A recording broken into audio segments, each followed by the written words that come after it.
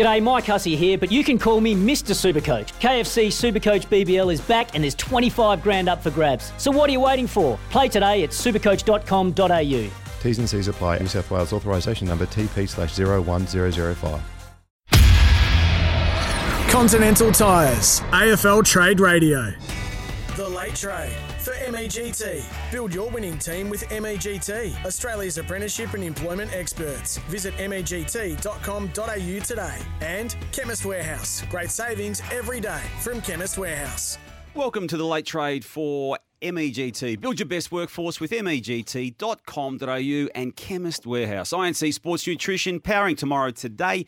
Available from Chemist Warehouse. Stephen Silvani, David Noble, Damien Barrett with you. Gents, we may as well just get straight into it today. I say that because Cal Toomey is a journalist who, when I see his name attached to anything, be it the written word, the spoken word, I take it as gospel. And he has just, on AFL.com.au, said Jack Bowes wants to play for Geelong next year. More to come on AFL.com.au. So the dominoes are starting to fall very, very favourably for the 2022 Premiership team. We've already got a public commitment effectively from Ollie Henry from Collingwood to go there. Now Jack Bowes. And as we've been speaking, Sauce and Nobes, the Jack Bowes acquisition is obviously good for a player who was once considered a high draft pick from the Gold Coast Suns some years ago. But equally and arguably more importantly this year, he comes with pick 7, which the Suns are going to attach to any transaction on him. So it allows the Cats to get another good player. It allows the Cats to then get very, very creative with the pick number 7, as it stands, that comes with him.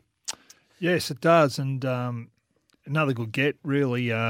My mail is, or information that I've received, is that the Cats had genuine interest in Bowes throughout the year. So they were the first to approach his management group. So you can probably understand why it wasn't just probably about the pick, and that would come into the psyche, I think, of the player, thinking, are they just going to come after me because that pick 7's involved? Which I think a lot of other clubs got excited about. Yeah, exactly right. Yep. No doubt about that. So, but I think the Cats have got genuine interest in the player, and from afar, I think he's made the right call.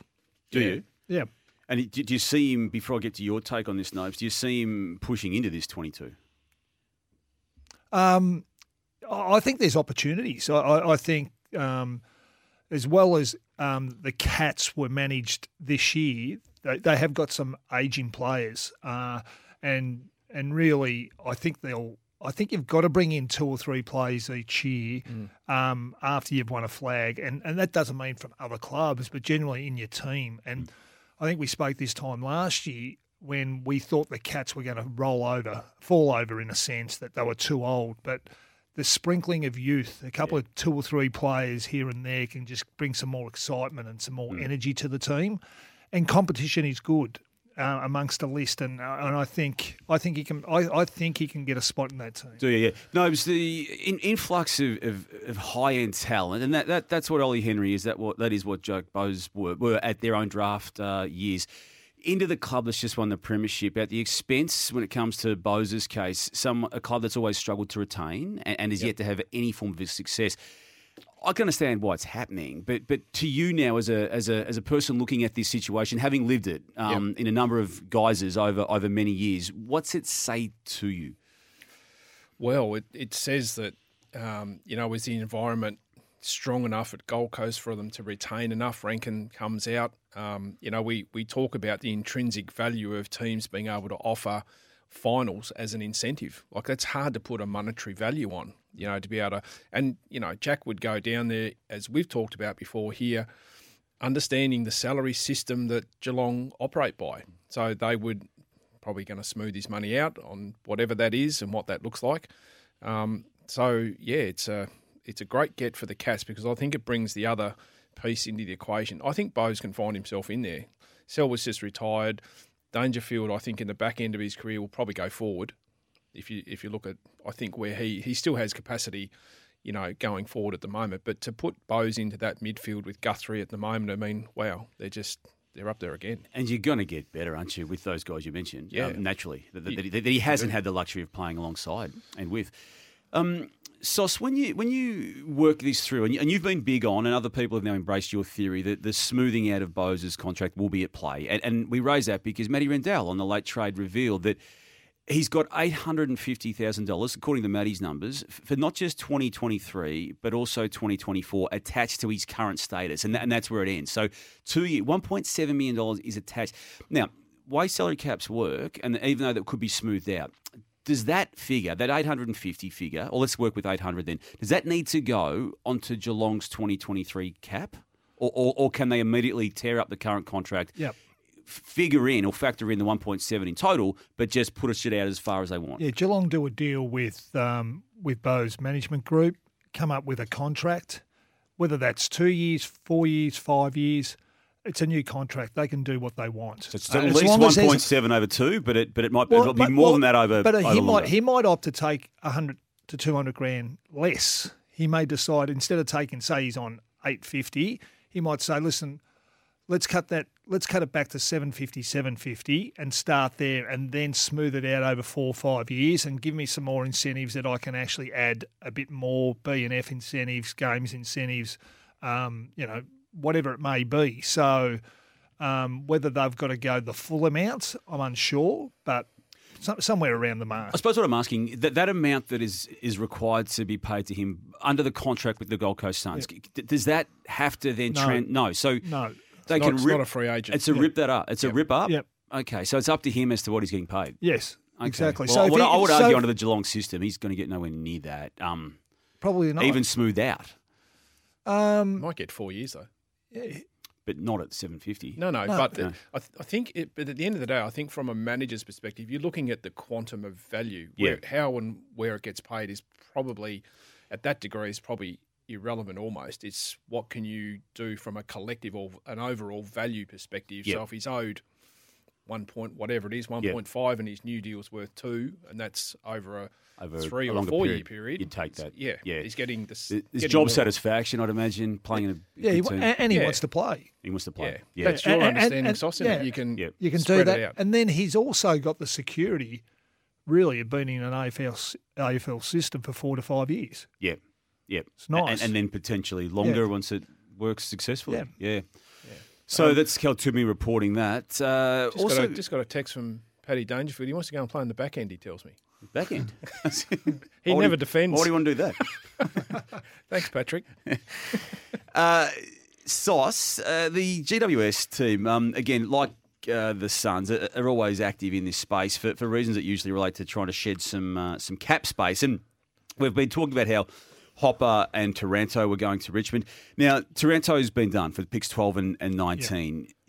New developments on the Hopper situation suggest that it could be a future first. Right. That's our hearing of that this afternoon. And a player. And a player who, and again, we've had mooted this player on this show this year, Ivan Soldo, to potentially be the player that goes back. Yet to be crunched out, but conversations are being had along those lines. Well, you can understand why the Giants would be after another ruckman. So, they're bringing in players rather than loading up with midfielders. They realise that they've got some holes on their list, and I think getting another ruckman through the door would be a win for the Giants. It's not a surprise. Adam Kingsley, where's he been?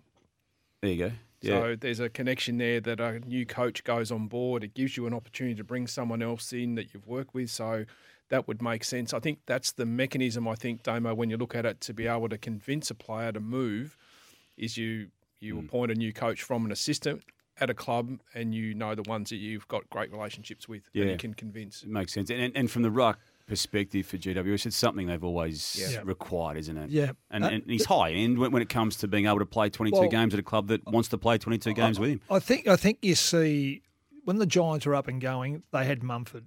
And Mumford was aggressive, and they had the elite midfield, and it really gave them an advantage on most teams. And that's what they've probably lacked over the last couple of years.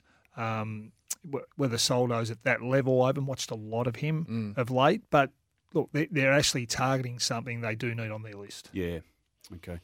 And the other aspect of the Giants, and this will not go away, guys, the way trade periods work. The close of play is next Wednesday evening, around about 7:30, 8 o'clock, whatever time it is. But until it's closed down, the names of Lockie Whitfield and Nick Haynes are going to be spoken about. They've been spoken about for some time. So the GWS has got guys on big contracts at $1 million or thereabouts in Green, Canelio, Kelly. You've also got Haynes on something very close to that $1 million figure, and Whitfield, I think, is on $1 million too, so it's from a back-ended nature. So there's big impost financially for any club that wants to explore possibilities around Whitfield and Haynes. But it's my understanding that there is a conversation to be had for any club that wants to grab one or even both of those players. Obviously, the money comes with the contracts, and unlike what you've just outlined potentially with Jack Bowes, those players would want that money to be there because they're back-ended deals to help the club out to this point. But that, to me, will be something that just continues to be talked and chipped away at all the way through until Wednesday. They're not knocking the door down from what I've been told, these clubs knowing the accessibility to these players, but in the backs of their minds, they're there. And they're both high-end at their best, but haven't had their best seasons now for some time. It's, Dave, it's just really interesting, isn't it? Look, the management of your total player payments is so critical, and how many players you have on long-term contracts and how many players you have on these $1 million contracts, and it's they've obviously being an interstate team, a fairly new side, they've actually had to try and hold on to their young talent. Yep. But I reckon they've probably the last couple of years has felt the real pinch of probably overpaying. And I can understand why they're probably overpaid, because they were in that window thinking, can we go again? It's probably hasn't worked out. Now they're on that rebuild in a sense. They're going to go young again to a degree. So that management of how many players are on those big contracts, and it's fine to pay them a lot of money, but it's the term of the contract, and also when you look at the term of contracts, are the increases of the TPP in there along the way, because that is the one, those increases is the one that really hurts the club, because if you can get a 10% increase on, say, the salary cap's $14 million, it's $1.4 million. That's the saving that you can distribute to other players or other players that pop, young players that help you keep your young talent.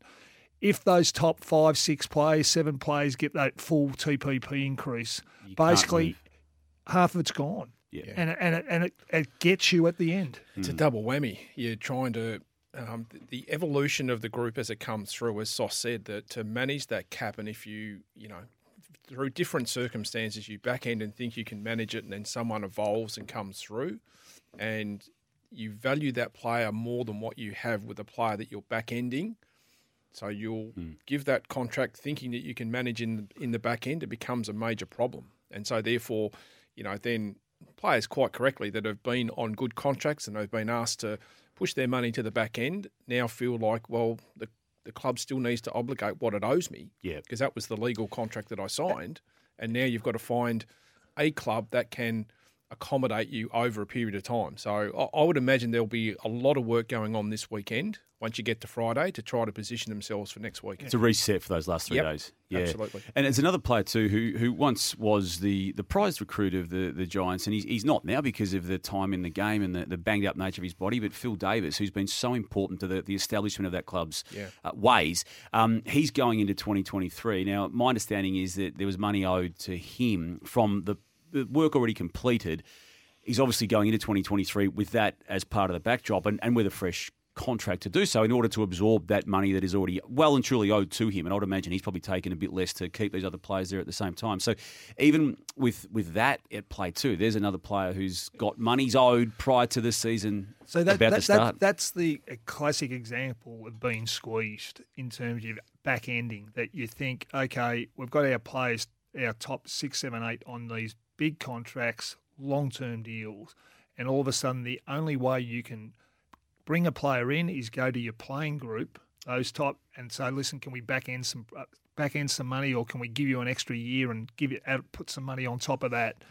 That's really the only way, other than probably getting one of those players. You're seeing what Collingwood are doing in terms of getting a big paid player out. But the return is minimal in terms of what you're getting back for that particular player. So They're all the complications that come into managing your cap, and it's. I just go back to that's the increase in the TPP, where if you're on $1 million and you've got a 7-year deal, the guarantee, it works both ways here, is that sure, from a player's point of view, you go, fantastic, I'm getting paid really good money. Yeah, and you can invest on that money. And the club has given you 7 years guaranteed here. The increase should never come, that TPP increase, because that's the security for the club a little bit to know, well, if things start going back the other way, particularly in your second and last, second last year, well, you do taper off. There's no way you should be getting more money in your last 2 years than you are in your first 2 years. You got to have that risk mitigation. You have to, and at times, the negotiation with the manager is, look, we need to. You've got to try to get the managers to be on board, because 100%. They've got to understand the capacity that. Yeah. What ends up happening, you get squeezed at the end, right? The player comes to you in the club land, so where Sauce and I have been. They say, if we go and get this player, we're a good chance of playing finals and winning a flag. So if clubs don't have that availability to be able to do that and get that free agent or go after that player because you've been squeezed with the cap, it comes detrimental to the club. And then the guy says, well, I'll go somewhere else now because that's a better chance for me to win a flag. And I don't want to keep going back to the Giants, because they got very close. In terms they got did. To the grand 2016, they lost the prelim by a kick, and then 2019, they made a grand final. So in other sports around the world, they're successful seasons, and you're celebrating that forevermore. Yeah. We don't in this system. But But they're... it could have got to a point where, they did have all these players on these big contracts, but what was the one piece they could have got? They needed, but they couldn't get through because of the squeeze and because of where their cap was. Mm. And just before we shut that conversation down, this is why I love the insight that you two bring, and Sauce, your way of configuring contracts. So when you talk about an increase in the future attached to the overall salary cap increase, can you, as a manager and as a club, configure a portion of the... So if it does go up 12.3%, you say, well, I'll get half that rise. Or, you can go... look, you can do pretty much anything where it could be the full amount. So say, we're just saying that the salary cap goes up by 10%. Yep. Say it's $10 million, right? It goes up by 10% next year. You got an extra $1 million to play. From a club point of view, we'd be working really hard to say, no, you're on a big contract here, long-term security, good money. Then the negotiation might start, well, it's 10% increase. What about if they might come back, give us 7% or 5%, and we'll sit here going, no. You'll say no, and then probably sign off at 3.5. It may get to that point, but you'd be batting really hard and trying to talk to the player and the manager and say, this is our safeguard here. Yeah, we're giving you the and long-term deal. We're actually trying to bring players into this club for you to become a better player as well, and for us to actually become a better team. And if you have contracts that have got incentives built into them for achieving bonuses along the way, if they then get added into the value of the salary for the next year, so there's a double whammy. Yeah. So you get the bonus, it gets added into your base for the next year, and you get a TPP increase attached to the bonus. That 10% goes like in the blink of an eye, it's gone. That's exactly right. So say there's a new deal coming up and the players signed a 7-year deal, right? And after 3 years, they've asked you to push back. I know you're on $1 million and they want you to put another $200,000 on the last 3 years. And all of a sudden, the new deals happen and there's a TPP increase of 10%. So you're getting 10% on the $200,000 that you push back. So all that comes into play. So it's, look, we understand that the athletes have got to maximise what they can. Absolutely. No problem with that whatsoever. But it's just that it's the art of negotiating a stepped increase versus a linked increase, linking the increase to a set portion so it doesn't blow you out, to give you the opportunity to help bring players in for that club to vie in for a premiership. Yep. Let's take a break. On the other side of it, we'll discuss the other news of the day. I want to chat to you, Nobes, about the St Kilda situation. You've helped review that club. You've spoken about that on the late trade this year already. There's been, as we now know, an official announcement. We knew Jeff Walsh was going to be the executive general manager of football. That is official today. I'll get your views on that on the other side of it.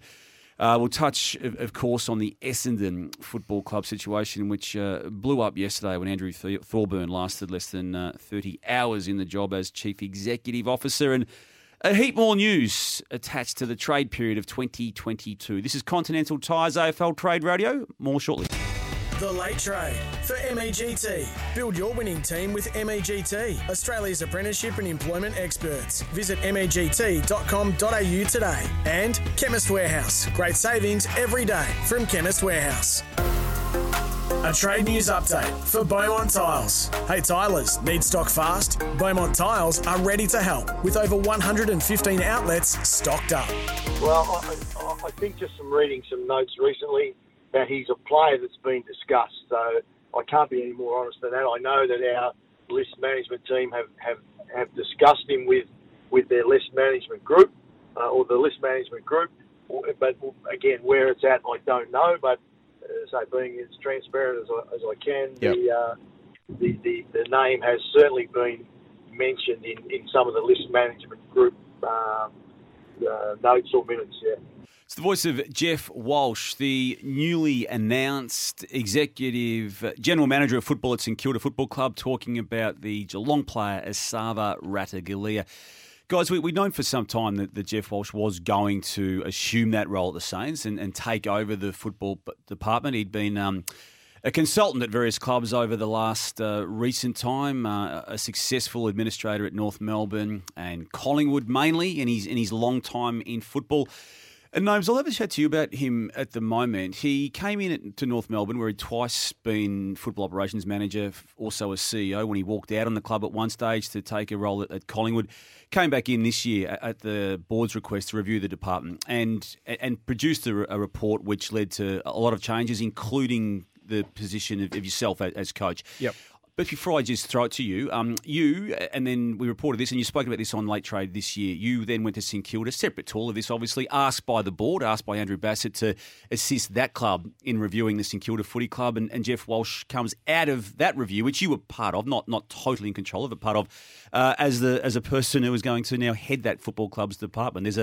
There's a link there between the two of you. There's an irony, isn't there? Walsh comes in. Is that what it is? I get the sack. I go to St Kilda and he gets a job. I'm going to ring him and see if he's job share. So at least a slab or something. You helped him out, but he hasn't really helped you out. Look, I get on with Walshy terrifically well. I've got no axe to grind. He had a job to do. The difference, I think, Damo, is that... Did he speak to you as part of that review? Yeah. We had an interview. We had a couple of chats along the way. So... he came in and said, look, I'm tasked with doing a review. I didn't ask the detail. It wasn't for me, and that was privy between him and the board. Yep. I said you can have access to any meeting, any piece of information that you need to, nothing to hide. So difference, he had a direct report back to the board. Mine was more to sit in the end of season review with Lethers and Andrew and simply be an independent voice and I guess things that they asked me what things I'd seen that had worked, things that they were doing that, areas of improvement, that type of thing. So that was the essence of it. And I think at the end of the day, they were looking for a mentor to come in and sort of help as Lethers moves in out of the footy department into the CEO role. So, but yeah, good on him. Well done. It's good to have those guys. It's a bit like, for me, it's a bit like Scotty going back to Essendon. There's finding, general managers with high level of successful experience is difficult. It's really difficult. It's a real dearth in our game to bring some administrators through in that space. Which is why, and we spoke to you about the vacancy at the AFL administration now created by Brad Scott going to Essendon, and where you and your skill set and your CV, I think, would naturally appeal to the people who have to make the decision there. And there's others who are in that race, obviously, but you're right. And so you've come across people, you work with Gubby Allen, a person of that ilk who's been around for a long time and knows where all the bodies are buried and knows, how to get a club successful. And that's not easy for everyone to do, but is not afraid to make tough calls. Not everyone is capable of doing that. No, experience is it's critical to any footy club, and to have some wise heads around it. And it's important to have youth as well, people who've got some energy and new ideas. So you need a good blend, but certainly within your football department, you need experience. And they're dealing with issues every day. Like it was almost my experience is when there was a day where there were no issues. You just knew the next day there were going to be issues.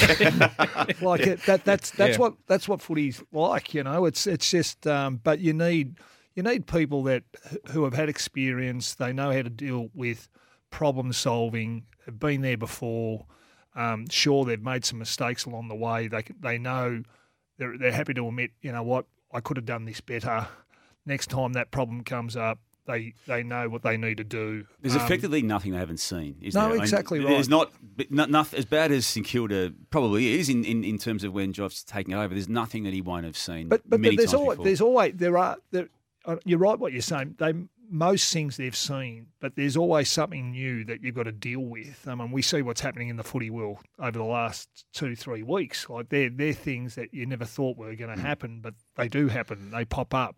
The new things that come up, though, there's a calmness because they understand the process. They know how to get the information, or if you can't get the information, where to go to. That's the benefit of someone like Walshy coming in to help or to move the Saints into the direction that they want to go, is that there's a wealth of connections and information that he's got that will be able to help them answer some of the questions that they want to get better. In your time, have you seen handover consistently where there is this experienced person that is helping, where he may come in for, you know, whether it's 3-4 years, but you know he's grooming the next person underneath? Does that happen enough in AFL circles, do you think? Probably not. I don't think the succession plan is been that great, probably in our It hasn't.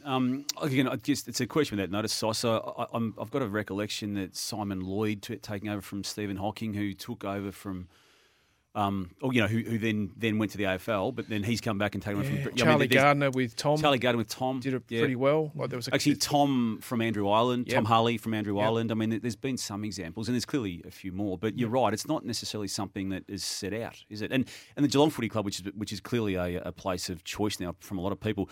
Even the Stephen Wells moving out with Andrew Mackie moving in. It's they've got the luxury of identifying these positions and how they should look in a few years' time. I think that's a great move. I mean, Wellesley's just had years and years of experience, and for Andrew Mackie to have worked under him for a few years and then step into that role, but still know that, you know, if there is a problem or he hasn't come across something, that he can actually go back to Wellesley and actually say, well, listen, how would you deal with this? Now, you may deal with it in a different way in today's society or the way today works, but at least you know someone who has come across it, and you know you can either use 90%, 100% of it, or 60% of that the way he would have fixed or dealt with the problem. So, Jeff Walsh being appointed General Manager of football at St Kilda. They're still pretty keen, the Saints, without being linked to too many players, outside of that one that we just heard Jeff Walsh speak about, Esava Ratugolea. But, look, I know there's enough people at that footy club who feel they could still try and get something in, but they're not a destination club, unfortunately, right now, are they? And that's not to pick apart exactly what's going on there, but there's no player wanting to choose them at the moment with the Saints. Have they done a deal today, the Saints? They got Zane Cordy through. We touched on that yesterday, as a free agent. There's one wanting to go there to the Saints. Yeah, but I'm talking, without wanting to put Zane Cordy down, someone who's probably not going to change ladder position.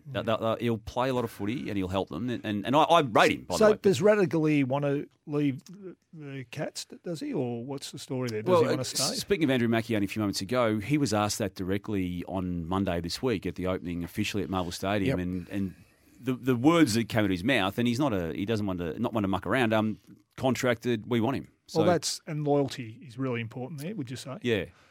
It's a bit loyalty. Doesn't mean one. Is loyalty important to you? It is to me, yeah. Well, I don't know, Nobes, but I was told earlier today that we mightn't have had Damo. Actually, is that right? My mail was. Am I going to get sacked twice in 1 year? We were left. Us two were left to take over the show because Damo had a better offer. Is that right? Is that right, Damo? I wouldn't say it was a better offer. What I will say, and you just set me up here nicely. No. We would have Josh Jenkins in the lead chair again. Poor Ben Lyme was, honestly, I had to console him outside there. He didn't know what to do. I tried to do some readings, right, but it wasn't pretty. So I said, Dave, no way. Can you bring us back from an ad break? Bring us back to pretend ad break. I don't do it that well myself, so how would you do it? Let's go to a break. No, what I will say in your response there, Sauce, and well done there. I might have been dealing with something that I may have had to have prioritised over you. Is that all right? Right. But in the end, upon dealing with that, that other issue just disappeared, or at least got delayed. And I might be able to do it outside of the hours of this. Great to have you back, though, mate. Yeah, thanks for joining us. Thanks for covering. Throw to a break, can you, Sauce? Okay, we're going to a break. The Late Trade for MEGT. Build your winning team with MEGT, Australia's apprenticeship and employment experts. Visit MEGT.com.au today. And Chemist Warehouse. Great savings every day from Chemist Warehouse. Welcome back to The Late Trade on AFL Trade Radio. What are you doing, Sauce? Well, I've taken over, haven't I? Yes, well done. You're listening to Continental Tires AFL Trade Radio. Trade up to Continental Tires, engineered in Germany, proven in Australia. Search Continental Tires today. Yes, I was going to put you in the background, but I didn't have to in the end, and I'm sorry. But you're not important, Damo. Sometimes the priorities have to be adhered to. Hey, Nobes, speaking of priorities, picks, Brisbane Lions and Giants had a little exchange before. Pick 21 and a future second goes to the Lions. Pick 15 goes to the Giants. You've put your little thinking cap on about that, and what's that mean for the Josh Dunkley acquisition? Well, I think it's only the start of maybe some manoeuvring that Brisbane will do for points. I think they're trying to position themselves for Dunkley. Might be a future first and second to get him through the door, as well as trying to increase their point value at some point for the two, Ashcroft and Fletcher, that are going to come through the door. I think Sauce mentioned it earlier in the week. I think Brisbane would be okay to go into deficit at some point. We have flagged that. Is. Yeah. So I think they'd be comfortable with that. Not too much, but a little bit overs, which only might, depending on where they finish next year, just might move them back in the order by 2 spots. Okay. For example. Plus they get the discount. So explain that again. Get a 20% discount on a father-son. Okay. So that the amount that they've got to put forward is reduced by 20%. So that helps them. And then if Fletcher's later, they might nearly squeeze him and get him for nothing. So, okay. Yeah. On the 20%. Yeah. Yeah. So really, if you think that Ashcroft's number one pick, 3,000 points, 20% discounts, you're going to pay 2,400 points for Ashcroft. Okay. That's a big saving. No, it is. Yeah. It is. And even if they do go into deficit, they've still got the number one player in the land this year. So you look at someone like Nick Dacos, for instance, that the Pies were able to get him at pick 4, huge. So when they're father sons or academy players, and you can get them, and they're really rated. If you're going to go into deficit, you're trying not to go into deficit, but really it means nothing. Yep. Heard a couple of callers who have wanted to hang on and speak about this Brisbane Lions situation with Dunkley and whatever it is that else they may do, and we'll go to them now. It's Brett in Broadmeadows. Hi, Brett. Yeah, g'day. How are you? Well, mate. Yeah, that's good. I don't know why Brisbane done that trade swap. I don't know why they just don't offer up players that they don't use instead of trading back, because it doesn't help us get Dunkley at all. It actually makes it harder. Yeah, it'll be in the fullness of time. I think, Brett, what will happen is this will just be the first move. I think Dom Ambrogio, I've worked with, is very strategic. It'll be the first move of a couple of moves where he'll manoeuvre that list, manoeuvre their picks for points, and at the same time, I'm sure they're thinking around the Dunkley. The difficulty we have, mate, as we've mentioned before, is that if a player doesn't want to leave, you can't force a player to go. So that's the difficulty of not offering a player per se. And I'm sure they would have already had that discussion between Brisbane and the Bulldogs. Brett, thanks for your call. We'll stick with this theme. Head to Elsternwick here in Victoria. Joel. Hi, Joel. Hey, guys. Hope you're well. Just with this pick swap, I've got a hypothetical for both. So I'll go with the Dunkley one first. So Brisbane's future first next year, and either of the picks they got from GWS, so pick 21 this year or their future second, should be enough for Dunkley, and then trade the other GWS pick and our future second pick for a first rounder this year and use that on Ashcroft. I hope that wasn't too confusing, but I'm just wondering what your thoughts are. You lost me, Joel. I think Dave was writing it down. So no, he's right on top of it. Yeah, okay. and what might happen is that the second part of that, Joel, might not happen until draft night. Oh yeah, to manoeuvre their way around. So so we've got to keep in mind that that's now an open playing field all the way through until the draft. So you can manoeuvre your way through to a point through the trade. Yes, and then even after trade too, can't you? Trade, before draft, you can shift things around to get little deals done where you increase it by a couple of 100 points or 400 points, and that stops you going into deficit at the end of the day. Right. The ability to move on the run. Yep. Joel, thanks for your call. Let's go to Ben now in Strathmore. Hi, Ben. Hey boys, how you going? Good, mate. That's good. Yeah, I'm a pretty big Bulldog supporter, and I'm a bit shattered that Dunkley's leaving. But since they've done this pick swap with GWS, is there any fringe players that they could offer up to the Dogs? Because I don't really know if any Lions players have expressed their want to leave the club. I'm not too sure about fringe players. Generally, I know Sam Powers generally. He picks his player. He does his homework on it and gets and obviously tries to get them through the door. So I'm not too sure they're just going to pick anyone that mightn't be getting a game for the sake of it. So, but they are very strategic. Yeah, they are. They're strategic as much as any club. Yeah. So, So I'm not too sure that's going to happen. Yep. Ben, thanks for your call. Lachlan on the text machine here. Sauce in with Sauce, out with Damien. He's very happy with your hosting there, so, and he liked what he saw. So, I thought it was pretty good. I thought you were very good, and you stitched me up nicely. You weren't going to do it. No, you got something there, Sauce. I've tried to do it with Jo a couple of times, because she can just get it out, not a problem. I'm terrible. That famous ad that we play at least once a year on the Sunday Footy Show with you and Lloydie. Oh, one of his holding a banana. That's right. Or the banana itself isn't in the shot. It's obviously been inserted into the shot post filming, and you both. That was a Lamana banana ad. Oh, he's connected to Lamana. That's correct. Yeah. That's right. It took us about 2 or 3 days to shoot that ad. And then you looked like you're getting on well those days, and then you have to depart, didn't you? You didn't like each other for a while. You used to belt each other up on the ground, and then you had that famous moment on Footy Classified where you went head to head. It was riveting live TV. Did you see that? That's for TV. Yeah, I did. I do remember that. It was good TV, wasn't it? I thought you were going to jump. Lordy got a few early blows, and I arrived that day thinking I'm just going to sit on this panel thing, and then all of a sudden I'm on the other side. The hot seat. I was in the hot seat. No room for the faint-hearted in those days. You know what? You've got to attack, don't you? I'm not gonna sit back here. So I had the 4 of them. It's great viewing. Fantastic. It really was. I was just watching on TV at home, and I didn't know who won the fight, but I think you both came out fine. And then we got you together again on Trade Radio a couple of years later, and you're good now, aren't you? Again, yeah, no problem. You had some great battles. Oh, he's a star player. He was. Yeah, seriously. Good looking duo too, Nose, wasn't it? Yeah, full back, full forward. Yeah. Right, let's take a break. No, so who are you reviewing today? The Tigers. Do you want to do that next? Yep.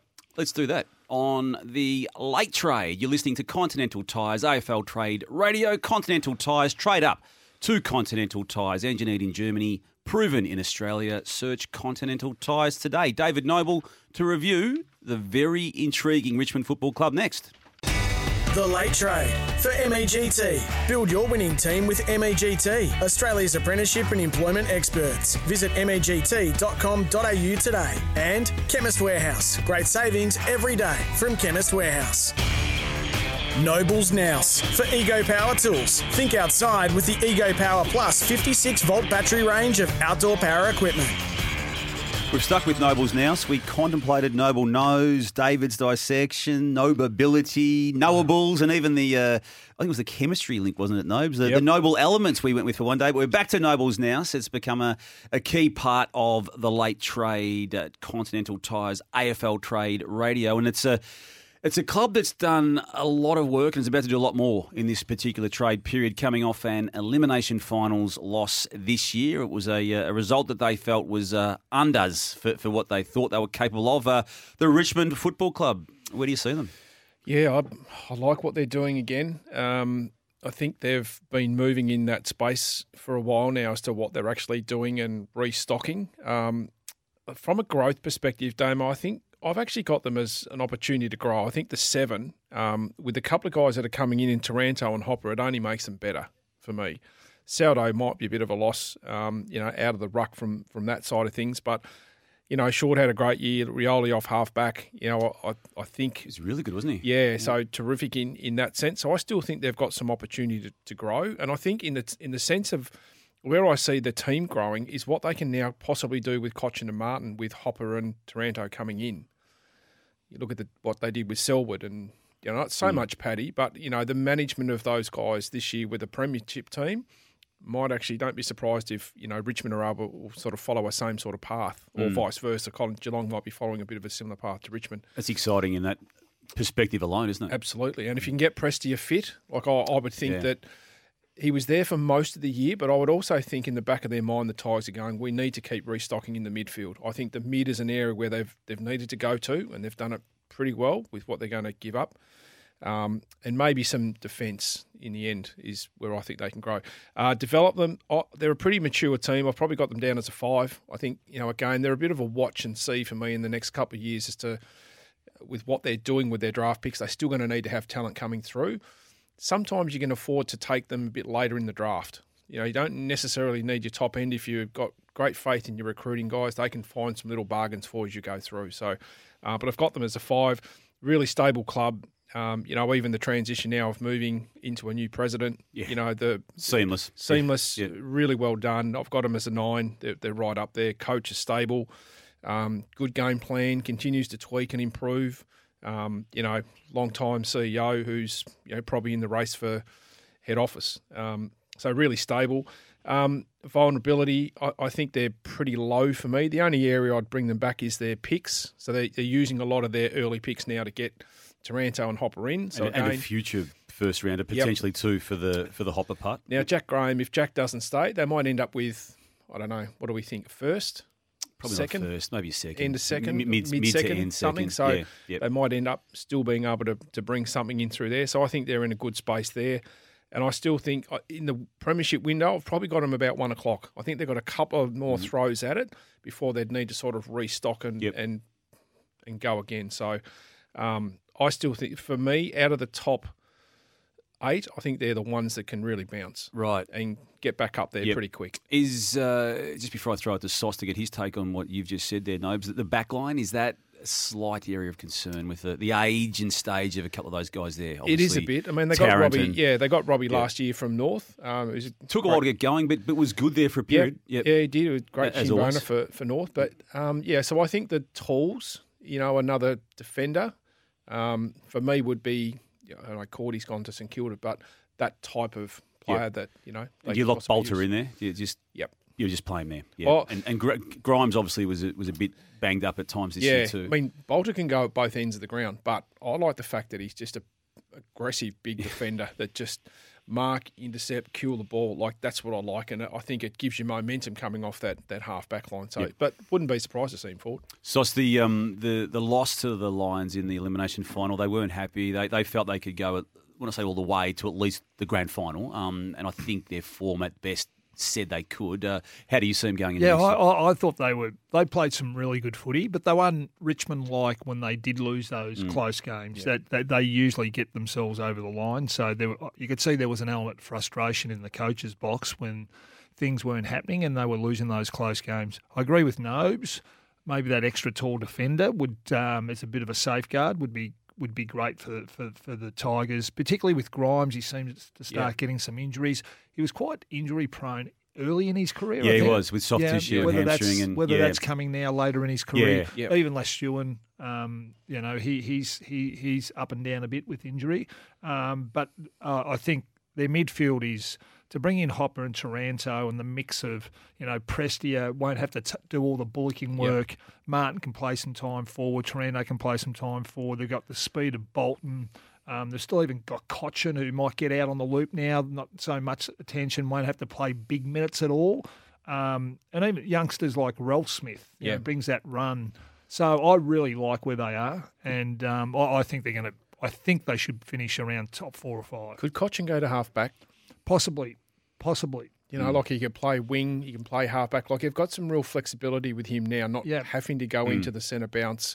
The ability for him to hold his I ground. think they did try it, didn't they, early days in 2022 for parts of games, and then he had a really good impact, a sizable impact when they got going, I reckon, with that surge. Well, I think they ended up moving Rioli back there, who gave him a bit more bite. But to be able to, you know, I suppose I look at the experience with Hodge, to be able to manage that back end and your back six and hold it in good position, he's ideal for that role. I think he could play that role. The one thing I look at times over time where midfielders, particularly ageing midfielders that have been really good players, have gone back. They're good when their team's going well, but they haven't got, when the team's battling a little bit and they go back, I think they get found out a little bit in terms of the defensive side of things. Sure, when they've got control of the ball, they know how to play. They can run, they'll use the ball and they'll look great and they can do a lot of damage. So a lot may depend on how much control I think the Richmond midfield would have if he was to go back. There's no doubt you need midfield pressure. There's no doubt, but you also be able to play him in sort of a non-defensive sort of role, but you do. There's a point in time where you've got to defend. Yes, absolutely. But there's a couple in the comp that don't. No, there are. And a couple. and the Richmond team's got probably the one who refuses to the most, isn't he? Dustin Martin. So when he needs to. Let's take a break. We'll get the response to Richmond supporters if you want to give it. Not immediately, but probably in about 15 minutes' time. We need to take a break because we need, on the other side of it, to speak with Jayden Hunt, former Melbourne player, now West Coast Eagle. That to come next on The Late Trade for MEGT. The Late Trade for MEGT. Build your winning team with MEGT, Australia's apprenticeship and employment experts. Visit MEGT.com.au today. And Chemist Warehouse. Great savings every day from Chemist Warehouse. Stephen Silvani, David Noble, Damien Barrett with you on Continental Tires AFL Trade Radio. This is The Late Trade for MEGT, and it's time now to have a chat with very, very good footballer in Jayden Hunt, former Melbourne, now West Coast Eagle, as a result of a free agent exchange. Jayden, thanks for your time on The Late Trade. No, easy, guys. Good to be here. Now that it's all said and done, take us through the why and when you knew that the Eagles were going to be your club of choice. Yeah, I was sort of speaking to my manager this year, being out of contract. I decided to leave it to the end of the year. Just wanted to sort of focus on getting the Ds deep in finals and things like that. So it's really happened the last few weeks. There's a couple of options around, and West Coast came to the party, and I thought, why not hit what they got to say? And once I sort of gave it a bit more thought, I thought, what a good opportunity for a fresh start in a new state with a team that's hopefully on the improve. Yeah, you can see the benefits of it from the outside looking in. Was the time you spent in Perth as a team in 2021, which obviously resulted in the premiership, and you unfortunately missed that when you came out of the team late in the season with injury. But did you sort of develop a rapport with the city itself in that period? And is that why it may have appealed to you when it was put to you officially that you could join the Eagles? Yeah, it's probably definitely a factor. I actually spent obviously that time in Perth, but then travelled around WA itself for 3 or 4 weeks after the season because obviously Melbourne was still in lockdown and Perth was free as anything, and just absolutely loved it. I'm a very outdoors type, and Perth suits that to a T, so I definitely think that's a factor. Jayden, Steve Silvani here. Well done. Why West Coast? What did they present to you, and why were your reasons to be picking West Coast for the club that you want to play? Yeah, it was twofold. With a football sense, just speaking to Simo, a few of the coaches and stuff, I think they decided to go after me to bring that speed to the game. It's probably something that's I haven't had as much as I did early in my career the last 2 years. I've sort of been playing that more lockdown, real defensive role. So I think out on Optus, a pretty fast deck, and the license to use my speed, which is my greatest asset, to really bring fast ball move and take a bit of risk with the ball. I like a coach that backs that, and I think that's where I play my best footy, that attacking game. You certainly do. unusual for a Victorian to go over to the West. It's a good get by West Coast. Yeah, for sure. But having spoken to a few of the boys, a few Melbourne guys that have gone over there, and a few friends outside of footy, from all reports, most actually end up staying there. So yep. I think once it sort of gets you in, it sounds like a pretty good place to live. David Noble, mate, well done on the move. You would have spent some time with Simo. What areas did he say that they're likely to tweak next year in the game plan? Are they going to keep something similar, or are they getting a bit more aggressive from a run? Kennedy's retired. Oscar Allen needs to sort of try to get back in the team. Did he give you any insights as to what they were planning through pre-season? Well, yeah, I think he was talking about, that more attacking style, and that's one of the reasons, they've got me across. So I think, adding a bit more attacking, a bit more speed to their game, and hopefully with a few more of the better players on the field this year, I definitely think it can be a pretty quick bounce back. Haven't spoken to Luke Jackson at all, have you, by getting him in there in the door as well? Well, I've said a couple of things. I'd love to have Jacko by my side, for sure. Yeah, that'd be pretty cool. What have your other former teammates said about your new career choice, Jayden? You're a really tight bunch there at the Demons, and you were central to a lot of the the goings on that made the club so great and made the team gel. What have they sort of sent you off with? Yeah, a few of them were quite surprised, but speaking to my close mates, they were just saying to me, just do what's best for you. I'll always stay in contact with them, and it's great that I'm sort of leaving a club with no bad blood, which is a good thing. It's a fresh thing. So, I was a bit surprised at the start, but then once I sort of explained to them what's going on, they were really supportive, which was great. And that reference there, as Nobes just asked you, with Luke Jackson, is it a 1% possibility you could convince him to change his mind on the club of his choice? Oh, I don't think it'll be me that gets him over the line, but you never know. If there's a few going at him, I actually don't know what he's thinking. So I just get from saying, "Oh, I'd love to have you by my side." So fingers crossed. Yep. Frustrations of this year coming off the premiership of 2021. I mean, it was a season that was thereabouts. It certainly started really well. Then the struggles that hit after round 10, and then the regaining of the form, the making of the finals. But it just never really clicked, did it, when you needed it to this year? Yeah, we definitely felt that as well. I think we showed glimpses of our best, which sort of stood up against any team anywhere really, but it was only a quarter here and there. We just couldn't get that sort of four-quarter performance, especially late when it mattered. So, it was a real sort of sour feeling going out in the straight sets. Everyone was quite flat. So I'm sure, and I hope they do improve next year. So I'm looking forward to seeing them bounce back as well. Well, you might have an earlier start to the pre-season, given you're going to a football club that didn't make finals compared with coming off one that did. So what are the plans between now and start of the pre-season for the Eagles? Yeah, I'm going to head away tomorrow overseas for a few weeks, and then got a few things to tidy up in Melbourne, and then I'll head over west sort of a couple of weeks before pre-season to settle into the place and get to know the boys a bit better before sort of hit day one, all things blazing, really. Have you worked out who you're going to be rooming with or bunking down with just in those early days before you find your own setup?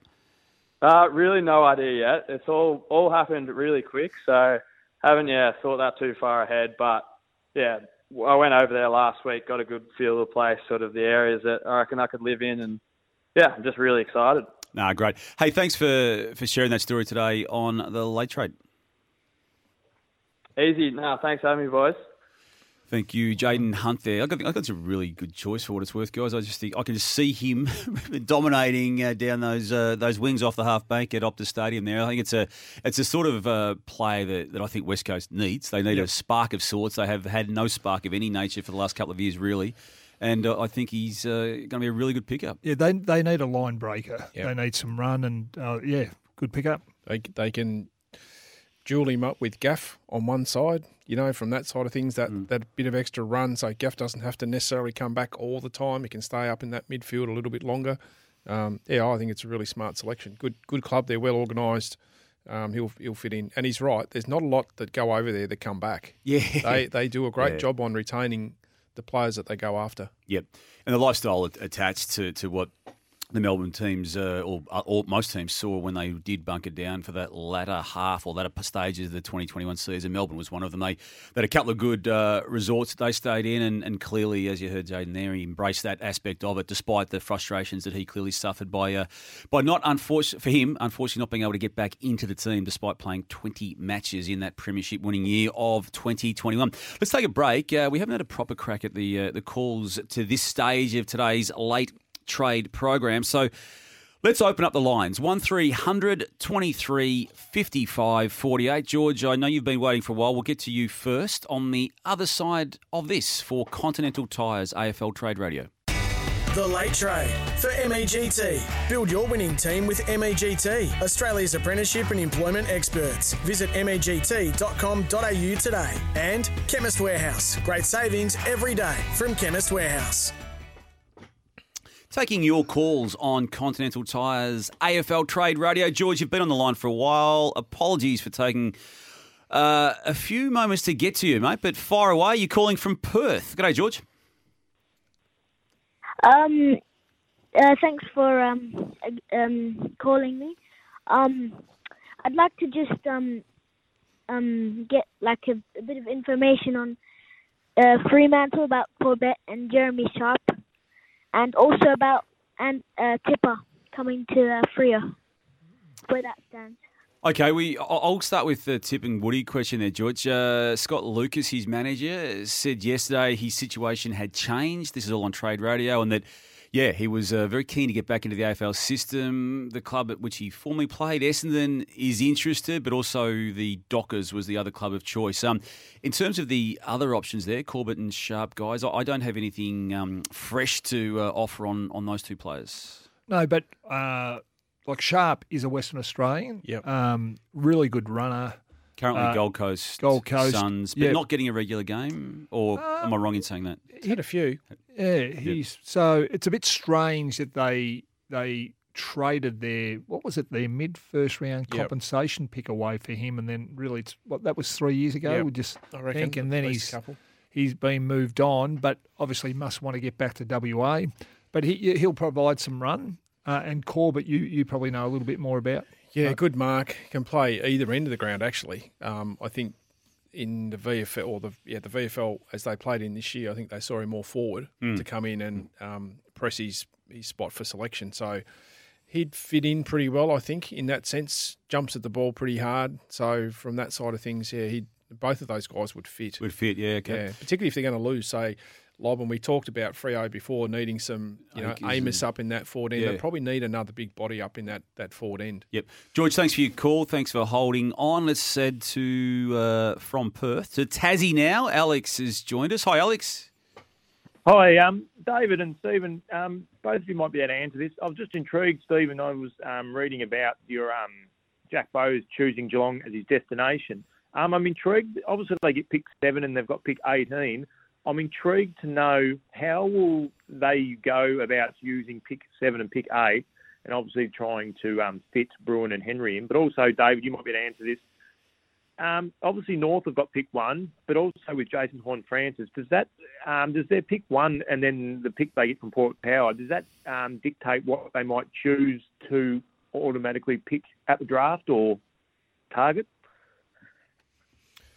It'll depend, I think, on what they end up doing with Horne-Francis as to what they get in the door. Whether or not they get a player will be an interesting one, I think, Alex, as to how that plays out.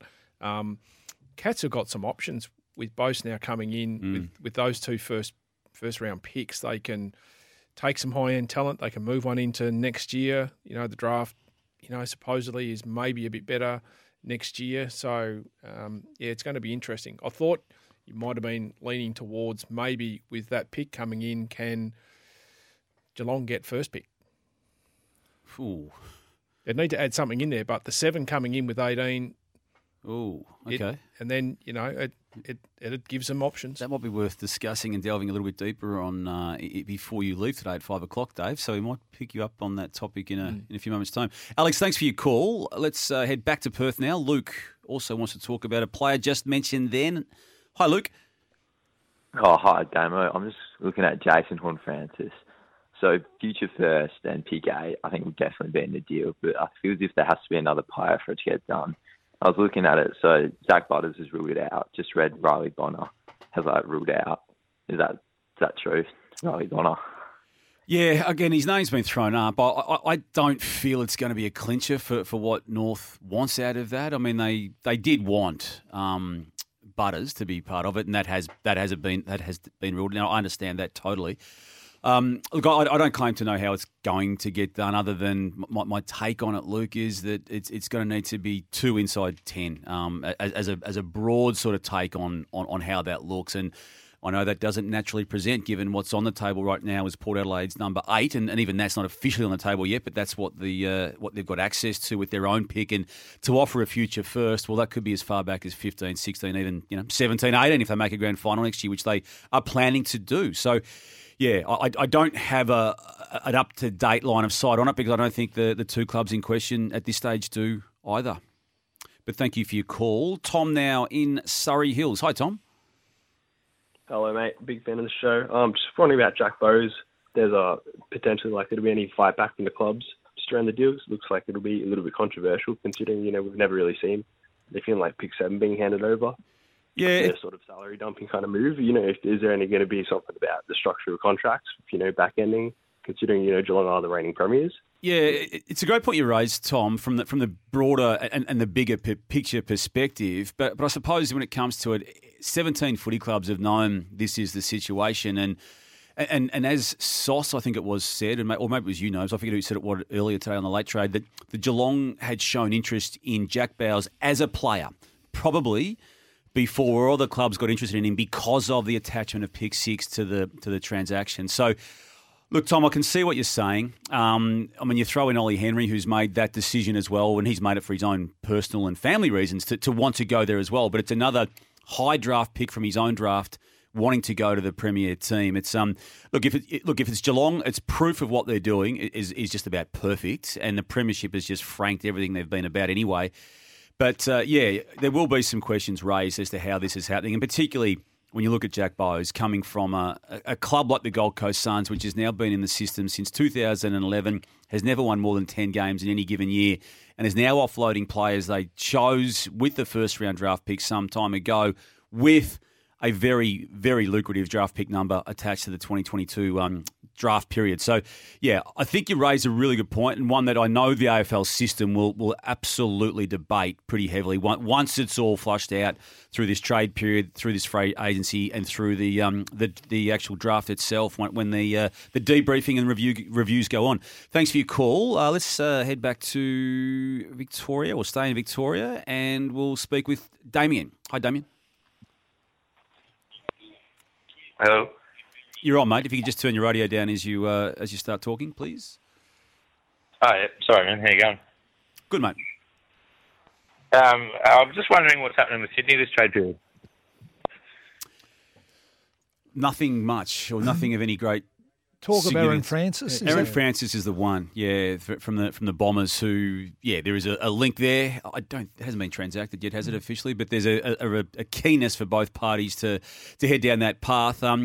Look, hearing Tom Harley and others at the club speak, they're pretty well set up. If you took the grand final out of their 2022, it was close to perfect. Now I know you can't take it out because that wasn't good, the way it finished with an 81-point loss, but.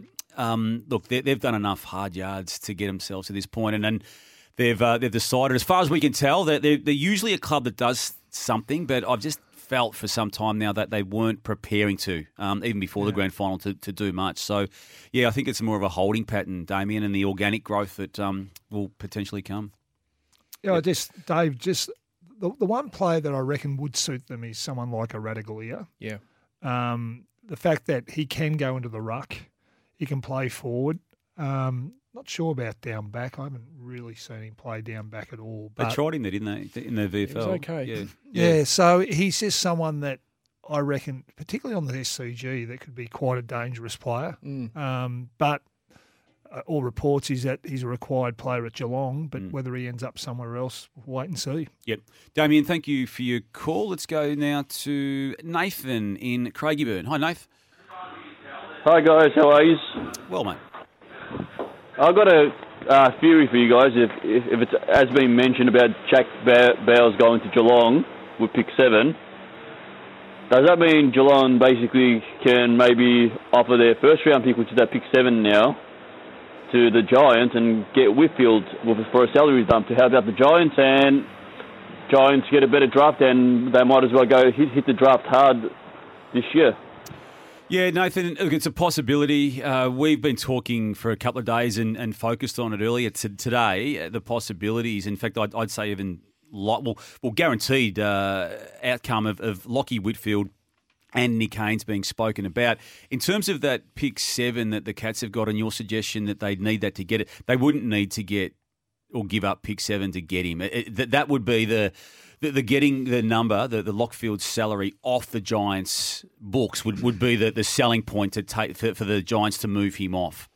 Dave, just with the Cats, they traded for the Cameron deal. Yep. So they traded 3 first-round picks. Yep. So their future pick was in 13, 15, 20. Yep. Which means they didn't have a pick last year or the year before, first-round pick last year or the year before.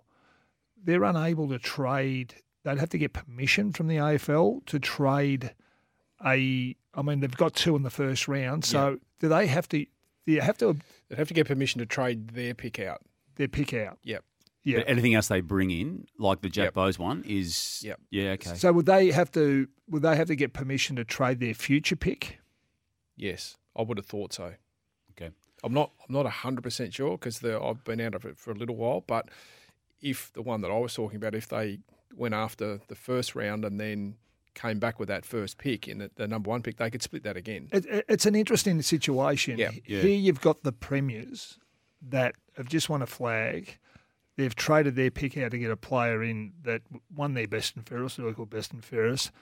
And for them to trade their pick outs, they need to go to the AFL to get permission to trade those picks. I think so. It's an interesting situation to think. They're one of the clubs that have done it really well, yet they've got to go get permission of someone above to Well, the AFL doesn't trust the clubs, Sauce, as you know. It doesn't trust the clubs to run their own businesses. And maybe there's a reason on that, given what we're seeing this year with salary dumping everywhere. But Geelong's not one of those clubs that needs to worry about, is it? No, but we've got a situation here where they want to get Bruin through the door. Yep. Bowes, if he comes, can help that, or Ollie Henry. Yep. But that might need... That 7 might come into play, and they've got 18 as well. So they may need to get that ticked off by the AFL before that goes through, or a future pick. Yep. All right, I reckon we take a break. On the other side of it, Sauce will get to today's version of Philosophical. We'll throw you an issue which you take us through, and there's a few options on the table. We'll wade through that in the ad break and come out of the ad break with you putting your thinking cap on as part of Philosophical for Continental Tires AFL Trade Radio on the Late Trade. Trade up to Continental Tires, engineered in Germany, proven in Australia. Search Continental Tires today. The Late Trade for MEGT. Build your winning team with MEGT, Australia's apprenticeship and employment experts. Visit MEGT.com.au today. And Chemist Warehouse. Great savings every day from Chemist Warehouse. It's time to get philosophical with Stephen Silvani, AFL Trade Radio's local expert. Become a local expert. Get leads, run your business and improve your cash flow from one app. One of the highlights of each and every late trade, Stephen Silvani getting philosophical. AFL Trade Radio's local expert. Become a local expert, get leads, run your business, improve your cash flow from one app. Today's Sauce, under the guise of philosophical, we're going to talk about the Tasmanian licence. There's a possibility, and we've been saying this since the start of the year, something's imminent about an announcement. It could even come late this week, and if not late this week, early next week, about the official announcement around an entry of the Tasmanian licence. A lot still to play out, but it is getting pointy-ended in terms of an announcement. want to talk at it and come at it from the perspective of let's just work with this season, 2027, as the entry point for this particular club and how it looks. You were so central to one of the two expansion clubs, GWS, when it came in 2012. The previous year, 2011, Gold Coast came in. One club benefited greatly out of the impact of those two new clubs coming in. That one club was Hawthorn, the way it managed its cap and it managed its recruitment, and it used free agency perfectly to continually add to what was already a good team to win premierships in that period. Geelong is positioning itself right now. It's only 2022, but they are positioning itself right now for even 2027 perspective in terms of what Tassie will do and impact on the competition.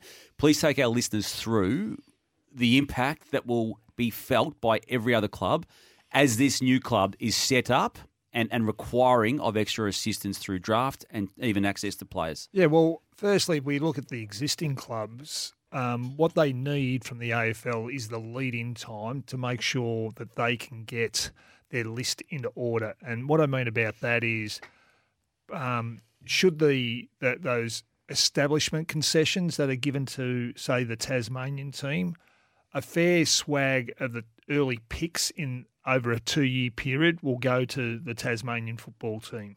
So you're losing a big portion of the draft. Do you see a similar scenario to what happened with both Gold Coast and GWS? And just remind people what that looked like. Well, they did. They had the option of getting uncontracted players as a starting point. As a starting point.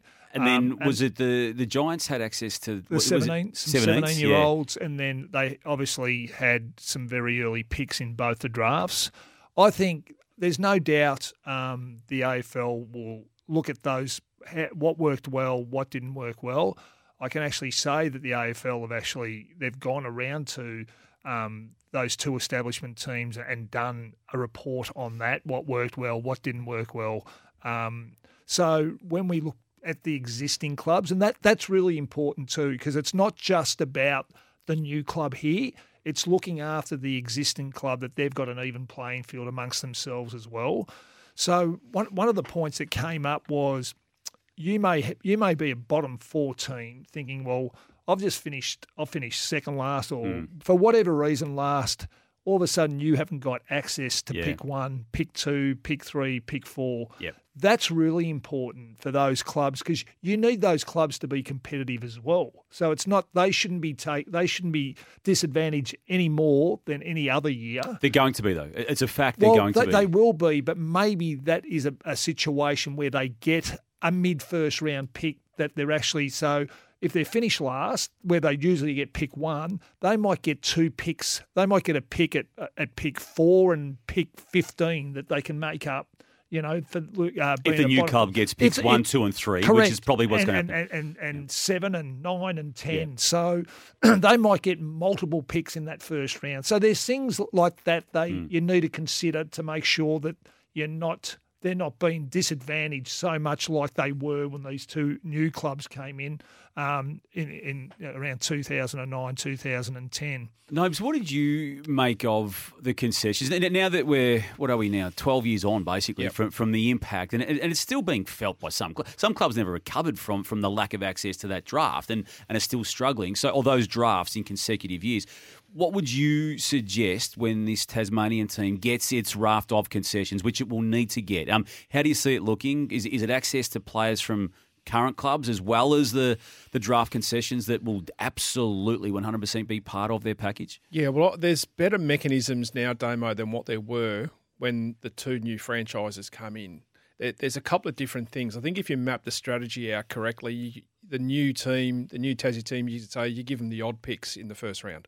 So they take 3, 5, 7, what you do with 1 or 2, or you give them the odd numbers. You give them 2, 4, rather than giving them a bunch of stuff up the top. Where they can get players on block. Yeah, so and the teams that haven't had great years are probably moving back 1 or 2 spots. It's not going to be too bad for them rather than moving back 4 spots or 3 spots, depending on father-son compensation picks that come in, that type of thing. So I think if you map the strategy out I think it's the right thing to do is to go back to the teams that came in, what worked, what didn't. But we've also now seen a couple of teams that I don't think it's going to impact. I don't think it'll impact Geelong. It's not going to impact Richmond with what they're doing. So teams have become smarter as because we they're get going to get the forward. late picks anyway. I mean, Correct. Geelong's traditionally got a pick 15 to 18, hasn't it? Yeah. So I think how you map the strategy out, you've got the 17-year-old picks. I think you could give clubs now, you could say, right, you got 2 years to quarantine your top 15. There's been there's some narrative that comes into the marketplace. The AFL is great at sort of running things up the flagpole. We're hearing this thing now for me about the top 15 type of thing. It used to be sort of the top 10. So I think clubs are going to be asked to quarantine their top 15, and the new club will have access to anyone else that they can get out of there at the top 15. In or out of contract? Yep, either. Really? Yep. But for those, the ones that aren't in the top 15, and that say the Tasmania Football Club, they can access anything after 15, but they're still going to have agreement from that player to go to that football. But I mean, at the moment we've got clubs talking to players in contract anyway, so that's not an unusual scenario. So just to explain that again, the club itself would rank its players, and is it a ranking on payments or is it a ranking on the easiest ability? way? Well, the easiest way would be to do money. Where it falls foul is if you bring someone in your front end contracts and that type of thing. So it can move someone that you don't necessarily. So is that manipulable in a way as well, as it probably should be for the club It's who's not got an the even player? playing field anyway. No, it's not. So the ability. So all you have to do is, but you give clubs 2 years to get their house in order to do that. To get it to 15. To get it to 15. Then you've got the leverage that I think what's going to happen is that Tassie come in, they'll get given Thursday night footy. Okay. There's more Thursday night football next year. I reckon they need to get a stadium. I'm all for Tassie getting a licence. Being a next Tassie boy, it'd be great to have indoor stadium though. Indoor stadium. Has to be. We had a couple of night games and they're hard. It's hard to play. It's hard to get people in there. It's just cold. It's a great spot during the day. But Thursday night footy will then attract people to go down, similar to what Brisbane did with Collingwood a few years ago in the Easter Thursday. They reignited that. People come up, they stay the weekend. It's great for the economy. So I think you can plan this out, Damo. They come into the TAC Cup. They come into the VFL. I reckon 26, if they're going into 27, you can get that VFL team to play in a pre-season with the AFL. There's some real key planning that I think you could put in place to have it hit the ground running either in 26 or 27. Yeah, the big thing is developing their own down there, and it is a football state, so that shouldn't be an issue if it's run correctly. Yep. That's big. The other thing is when they do establish this club, they need experienced people. I think what you saw at the Giants when Kevin Sheedy and even Mark Williams, it was Graham Yourself, Allen. Sauce? Well, not so much myself, but they were experienced people. Yep. And obviously, and we spoke about experience before, but it actually helps you to retain players, to get players to that football club, and I think that's really important. That you've got people with some substance and who know football and can attract, but also keep the group together. We know one, don't we? We know a person of that calibre. Well, one to the left here. That's what I was trying to get to. I think you were getting there yourself. He's a Tasmanian. So we tried to get him in the running for the AFL Brad Scott vacant job. Right. But maybe the Tassie job might be Maybe better. the Tassie job could be the one. Two options. You might have to make a choice, Dave. Look, it'd be great to be able to put something in place for you. And I mean, I look at it when I came through, I was lucky enough I got drafted late, but as an aspiring young footballer coming through, to try to get in your own team, in your own state, nothing greater. Nothing greater. I mean, for Tassie, it's a bit like playing State of Origin, getting into that team. And I think the talent down there has been dormant. I think it can be reactivated, can be motivated and stimulated with enough lead-in time and enough resources spent down there. But it needs to be done now, really. If we're going to get this team in, it's got to be 3-4 years ahead of its time, because it's not just going to take that 3 or 4 years. It's going to probably take 8, 9, 10 years to really get it up to standard. Per capita, it's generated some unbelievable greats of our game. Yeah. It has. Although, and again, this is a fascinating debate, and even some of the layers to it. I mean, that top 15 ranking situation is going to be very dramatic, isn't it, when it comes into play? And as you said, Sauce, having lived through it with the build of the expansion club of GWS, you saw it. And again, we could even enter into I keep using the word raw, but I say it with a tongue in cheek. The way you managed to get access to those 17-year-olds and how you could then benefit from that as well. I think where we were fortunate is that Gold Coast were the first in relation. So we were able to sort of sit back for 12 months and say, this is what they did really well, Yep. and this is where we could probably do it a little Yep. better. Yep. That was real. That was really a benefit to us in terms of managing how we traded. And is it fair to say, just the way drafts work and waves of talent comes through, Yeah. you had a better year? Well, Two the thou- reason the 17, I think I hope I'm correct on this, but my understanding was the 17-year-olds were put in place because the thought was that our draft year wasn't going to be wasn't as strong as the Gold Coast. But it probably was when it arrived. Is that fair to say? Probably at the end. Yeah. Yes, but so if you looked at the two main difference, or the major difference was that Gold Coast loaded up on experienced players that they paid a lot of money for, and they probably got a bigger result early. So they ended up getting Campbell Brown and Luke Power. Chad- Ablett, Yep. all these guys, Yep. which was great. Yeah, and there was nothing wrong with that. We went down another path where we thought, listen, let's go attack some players that are sort of under 22 years of age, knowing that it's going to take 4 or 5 years for this team to get up and go and to be in the finals and competing, and they're going to be right in their prime to hopefully play finals.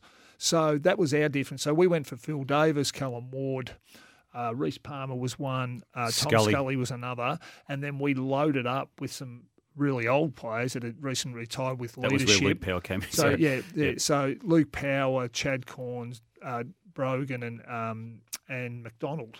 Yep. James McDonald from Melbourne. So that was the fundamental difference, really, on the in the two.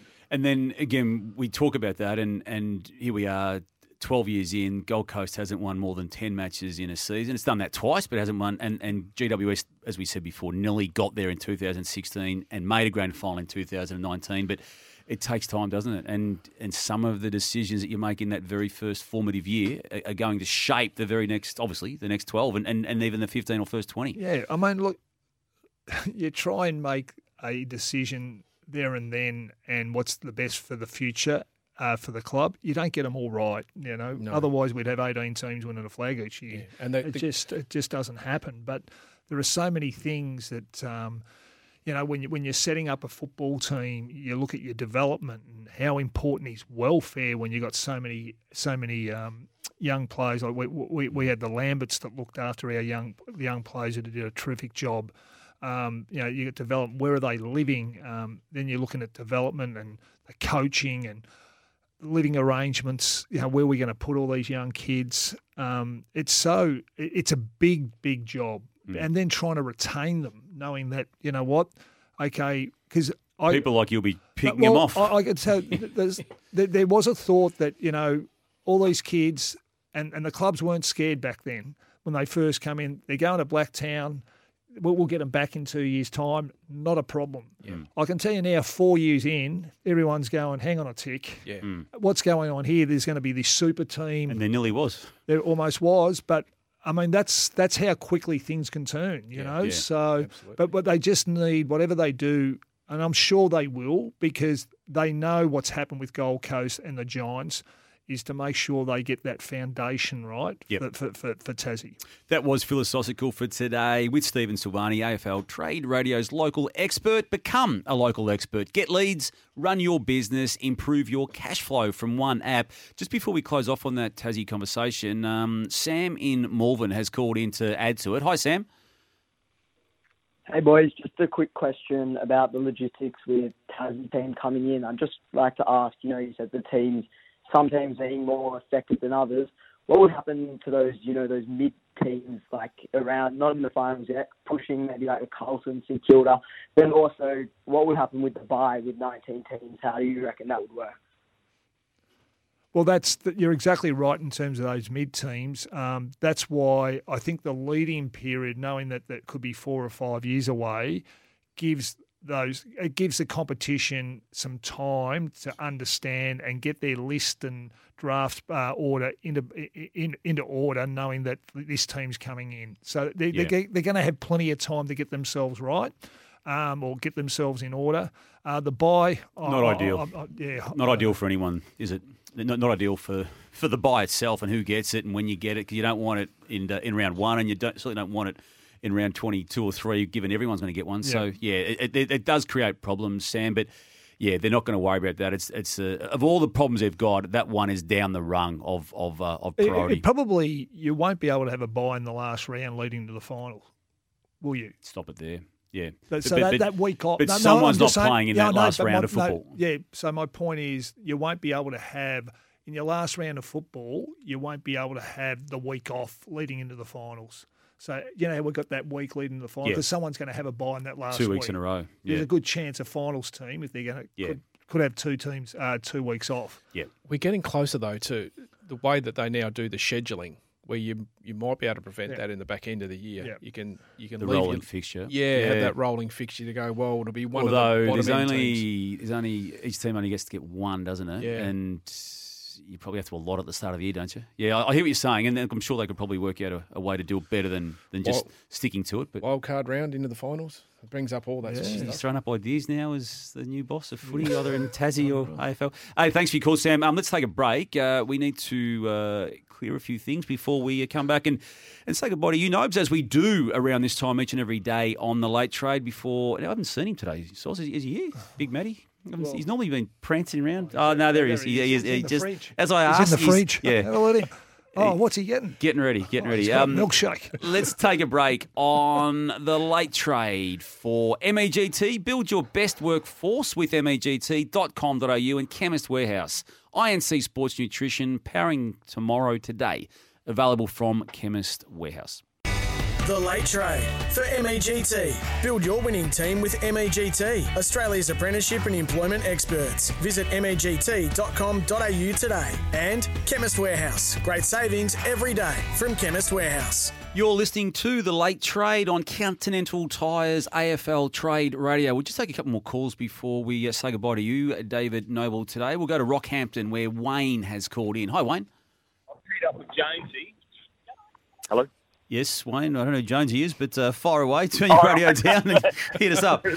Sorry, I'm at cricket training. I'm just sorting my wicketkeeper out. Hey, guys, thanks for taking the call. Absolutely. And Jonesy loves this as well. Love this time of year. Hey, I've got a theory on Fremantle's reluctance to let Rory Lobb go. If everything goes haywire with Jackson and West Coast end up getting him, they can't let him go too early. What's your thoughts on that? Just in case they just don't get him. You're spot on. It's exactly what's happening, Wayne, and I'll get Sauce and Nobes to explain the whys and wherefores around all of that. But, yeah, I think you've hit the nail on the head. Well, there's a couple of levers, isn't there, at play here with West Coast having that pre-season pick that we know. Jackson not coming and landing at Freo, they can't afford to lose Lobb. It's until that happens. Until that happens. Yeah. I still think it'll go down, but it'll just take a while to crunch out. He doesn't want to go to West Coast, and West Coast knows that, and Melbourne knows that too. So it's just a matter of how it gets it done. Which cricket club, Wayne? Is it Rockhampton itself? It's my son's school team up at the grammar here, and it's our first.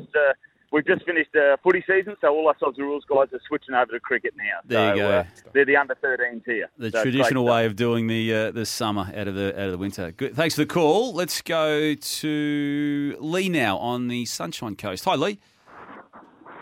Hey, I was just wanting to talk a bit about the Josh Dunkley move in Brisbane giving away their first round trade. Yeah, so David Noble has taken our listeners today through what he sees happening via the exchange of picks between the Giants and the Lions today. Nobes, if you just wouldn't mind relaying part of what you said before to Lee. Yeah, I think they'll end up with a future first and a second involved in there. They've still got to build more points, we know. But I think if I'm looking at it from my old glasses with the Lions, I think you'd be trying to protect this year's points as much as you can because you need that for Fletcher and Ashcroft, we know. So therefore, I think the way they've got to do it is to use their future first as a big part of that starting point for the negotiations. Yep.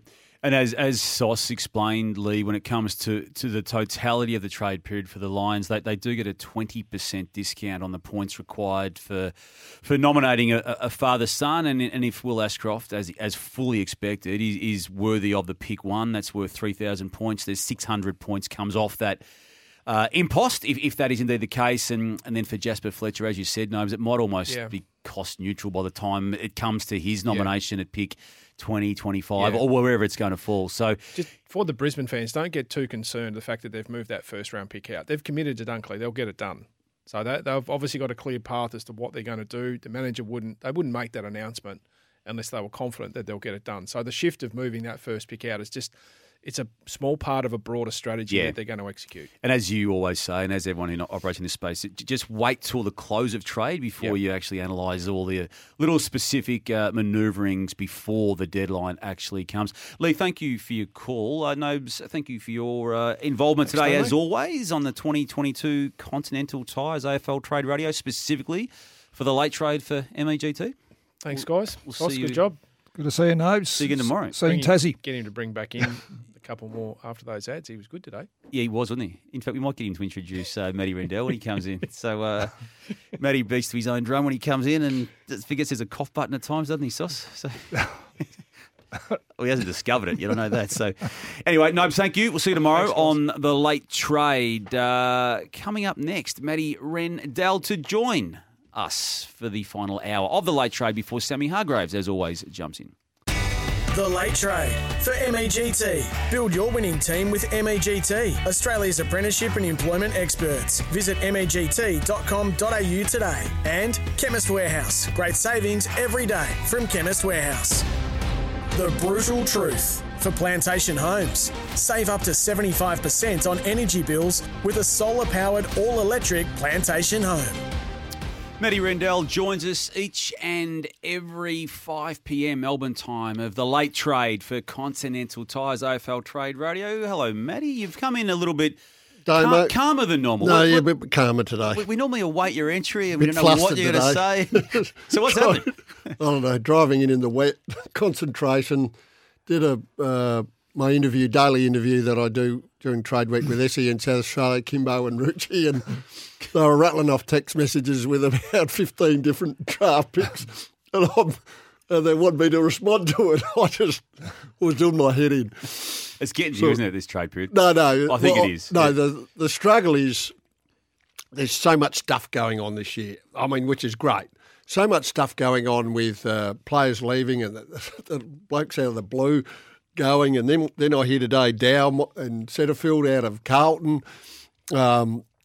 Surely these decisions haven't been made just in the last day or two. No. Surely these have been in the pipeline, but they haven't come up, and then people talk, well, how do they get this in and how do they get that in, how do they get Dunkley, and there's trade picks going everywhere, and there's self-proclaimed geniuses like Dom Ambrosia at Brisbane and Jason Cripps at Port who love all these picks, and they'll be throwing them around everywhere. You watch, there'll be something going on with those two. You know, Sauce's mobile goes every 20 minutes during a trade period. Yeah. All these old contacts. How do we rort this one? What do I do here? Mine are all out of the game. And they're all done. And I tell you what, Damo, what I've learned this is my third year doing this.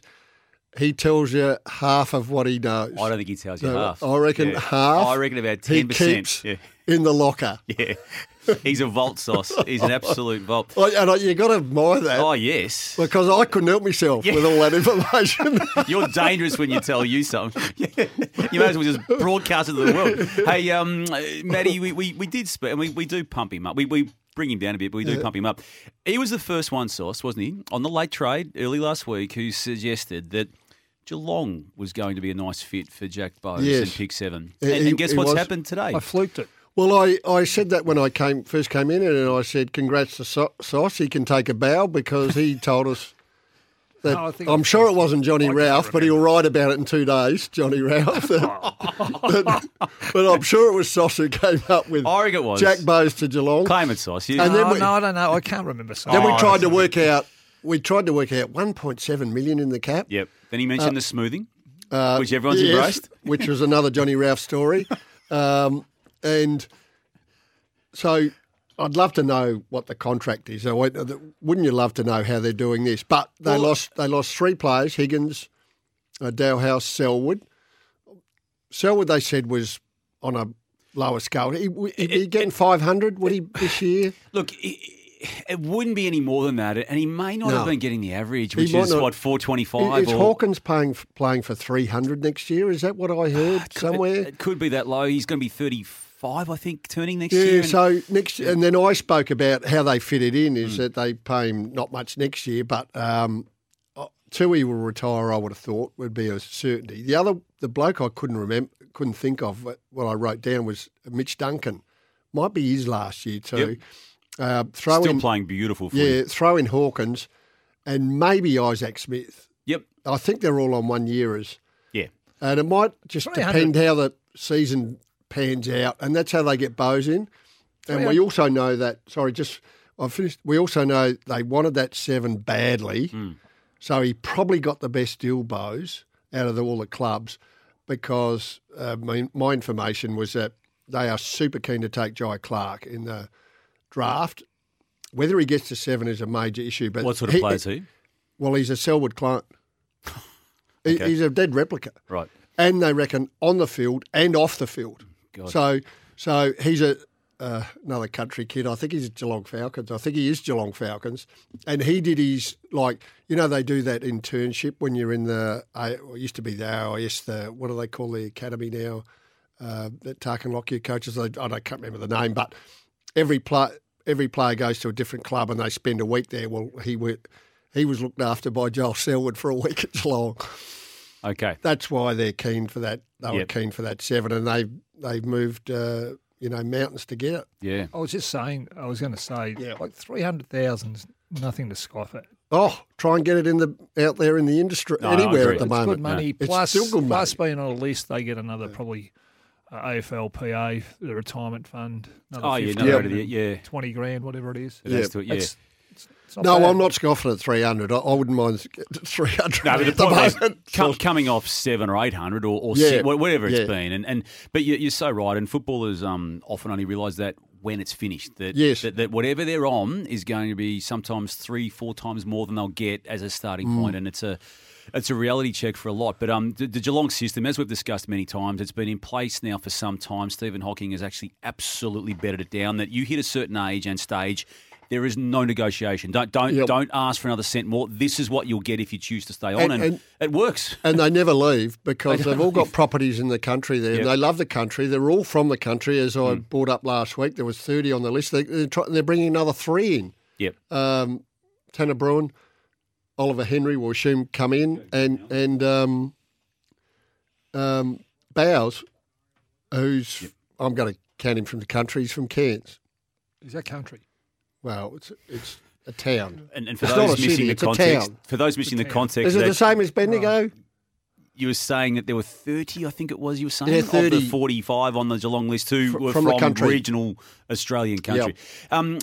Guys, just before we go any further, let's have a listen to some words coming out of Gillon McLachlan today, AFL Chief Executive Officer. There's a lot going on. They've obviously now announced the formation of the 4-person panel to look into the Hawthorn racism situation and the allegations made against Alistair Clarkson, Chris Fagan and others. He's also dealing with, as an AFL Chief Executive Officer, the Andrew Thorburn of the Essendon Football Club situation, and also how everything has played out. So we'll just take a listen at various offerings of McLachlan in the next few moments. We'll start with his views when asked by media only moments ago about Andrew Thorburn, who was I've spoken to Andrew. He's a first-class person. I regard him as a friend. He's got great values. And I'm really clear that everyone is entitled to their beliefs, and certainly their religious beliefs. But at times there are, those beliefs can intersect with the values and culture of entities. And when you've been asked to lead one that seems to be at odds with the beliefs of another entity you're chairing, I think Andrew had to make a decision. And to be honest with you, that he went with his faith doesn't surprise me because he's a person of great conviction, and in the end, I wasn't surprised, I guess, by the decision he made.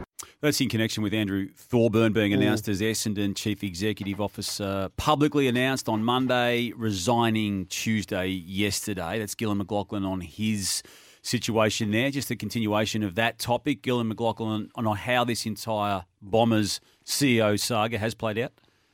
I think the way that it played out, I think, Tom, that the organisation that he led and their position on some issues was seemingly at odds with the position of the Essendon Football Club. I don't think it's the same in every situation. I think in this situation it seemed to be a conflict, and Andrew had to make a choice. That's my read in it.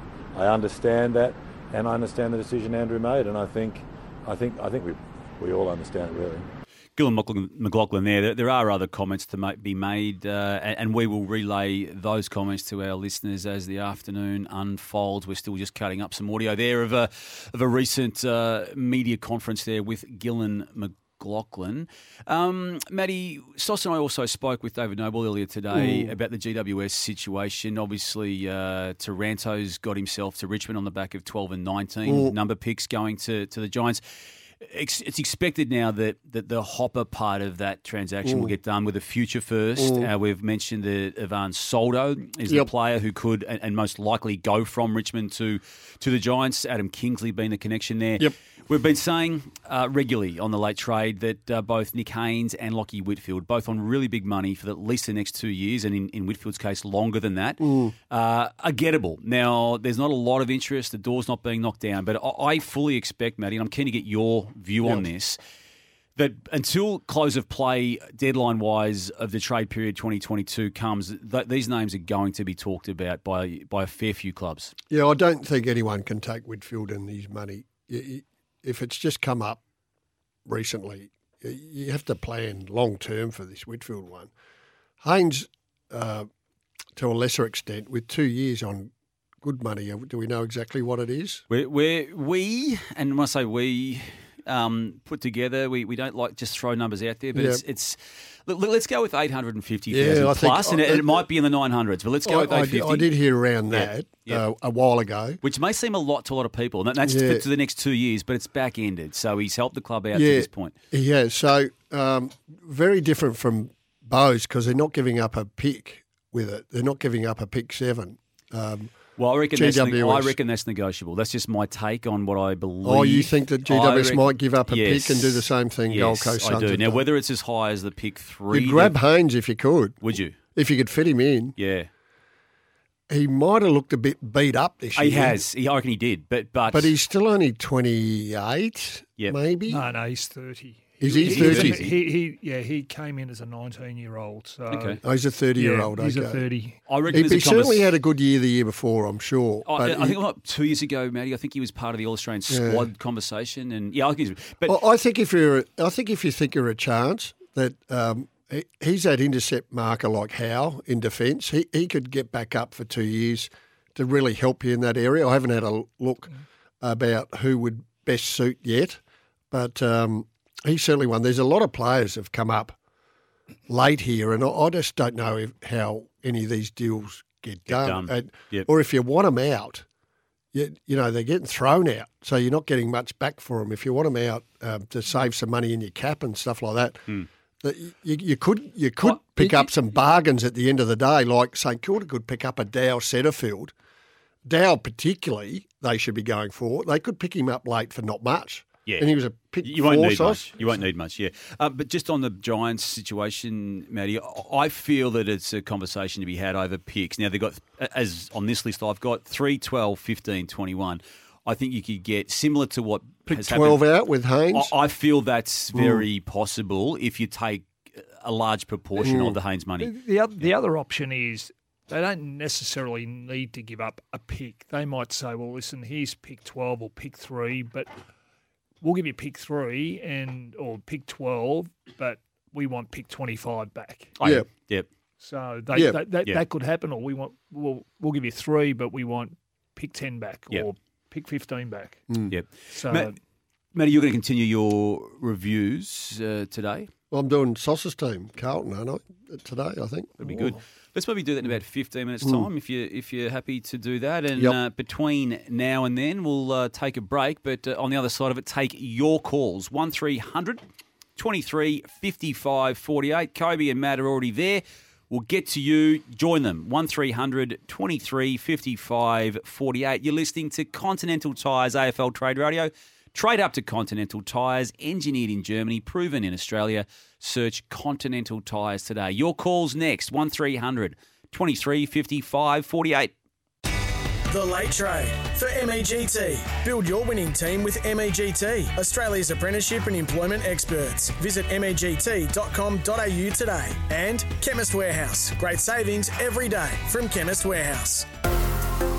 A trade news update for Beaumont Tiles. Hey Tilers, need stock fast? Beaumont Tiles are ready to help with over 115 outlets stocked up.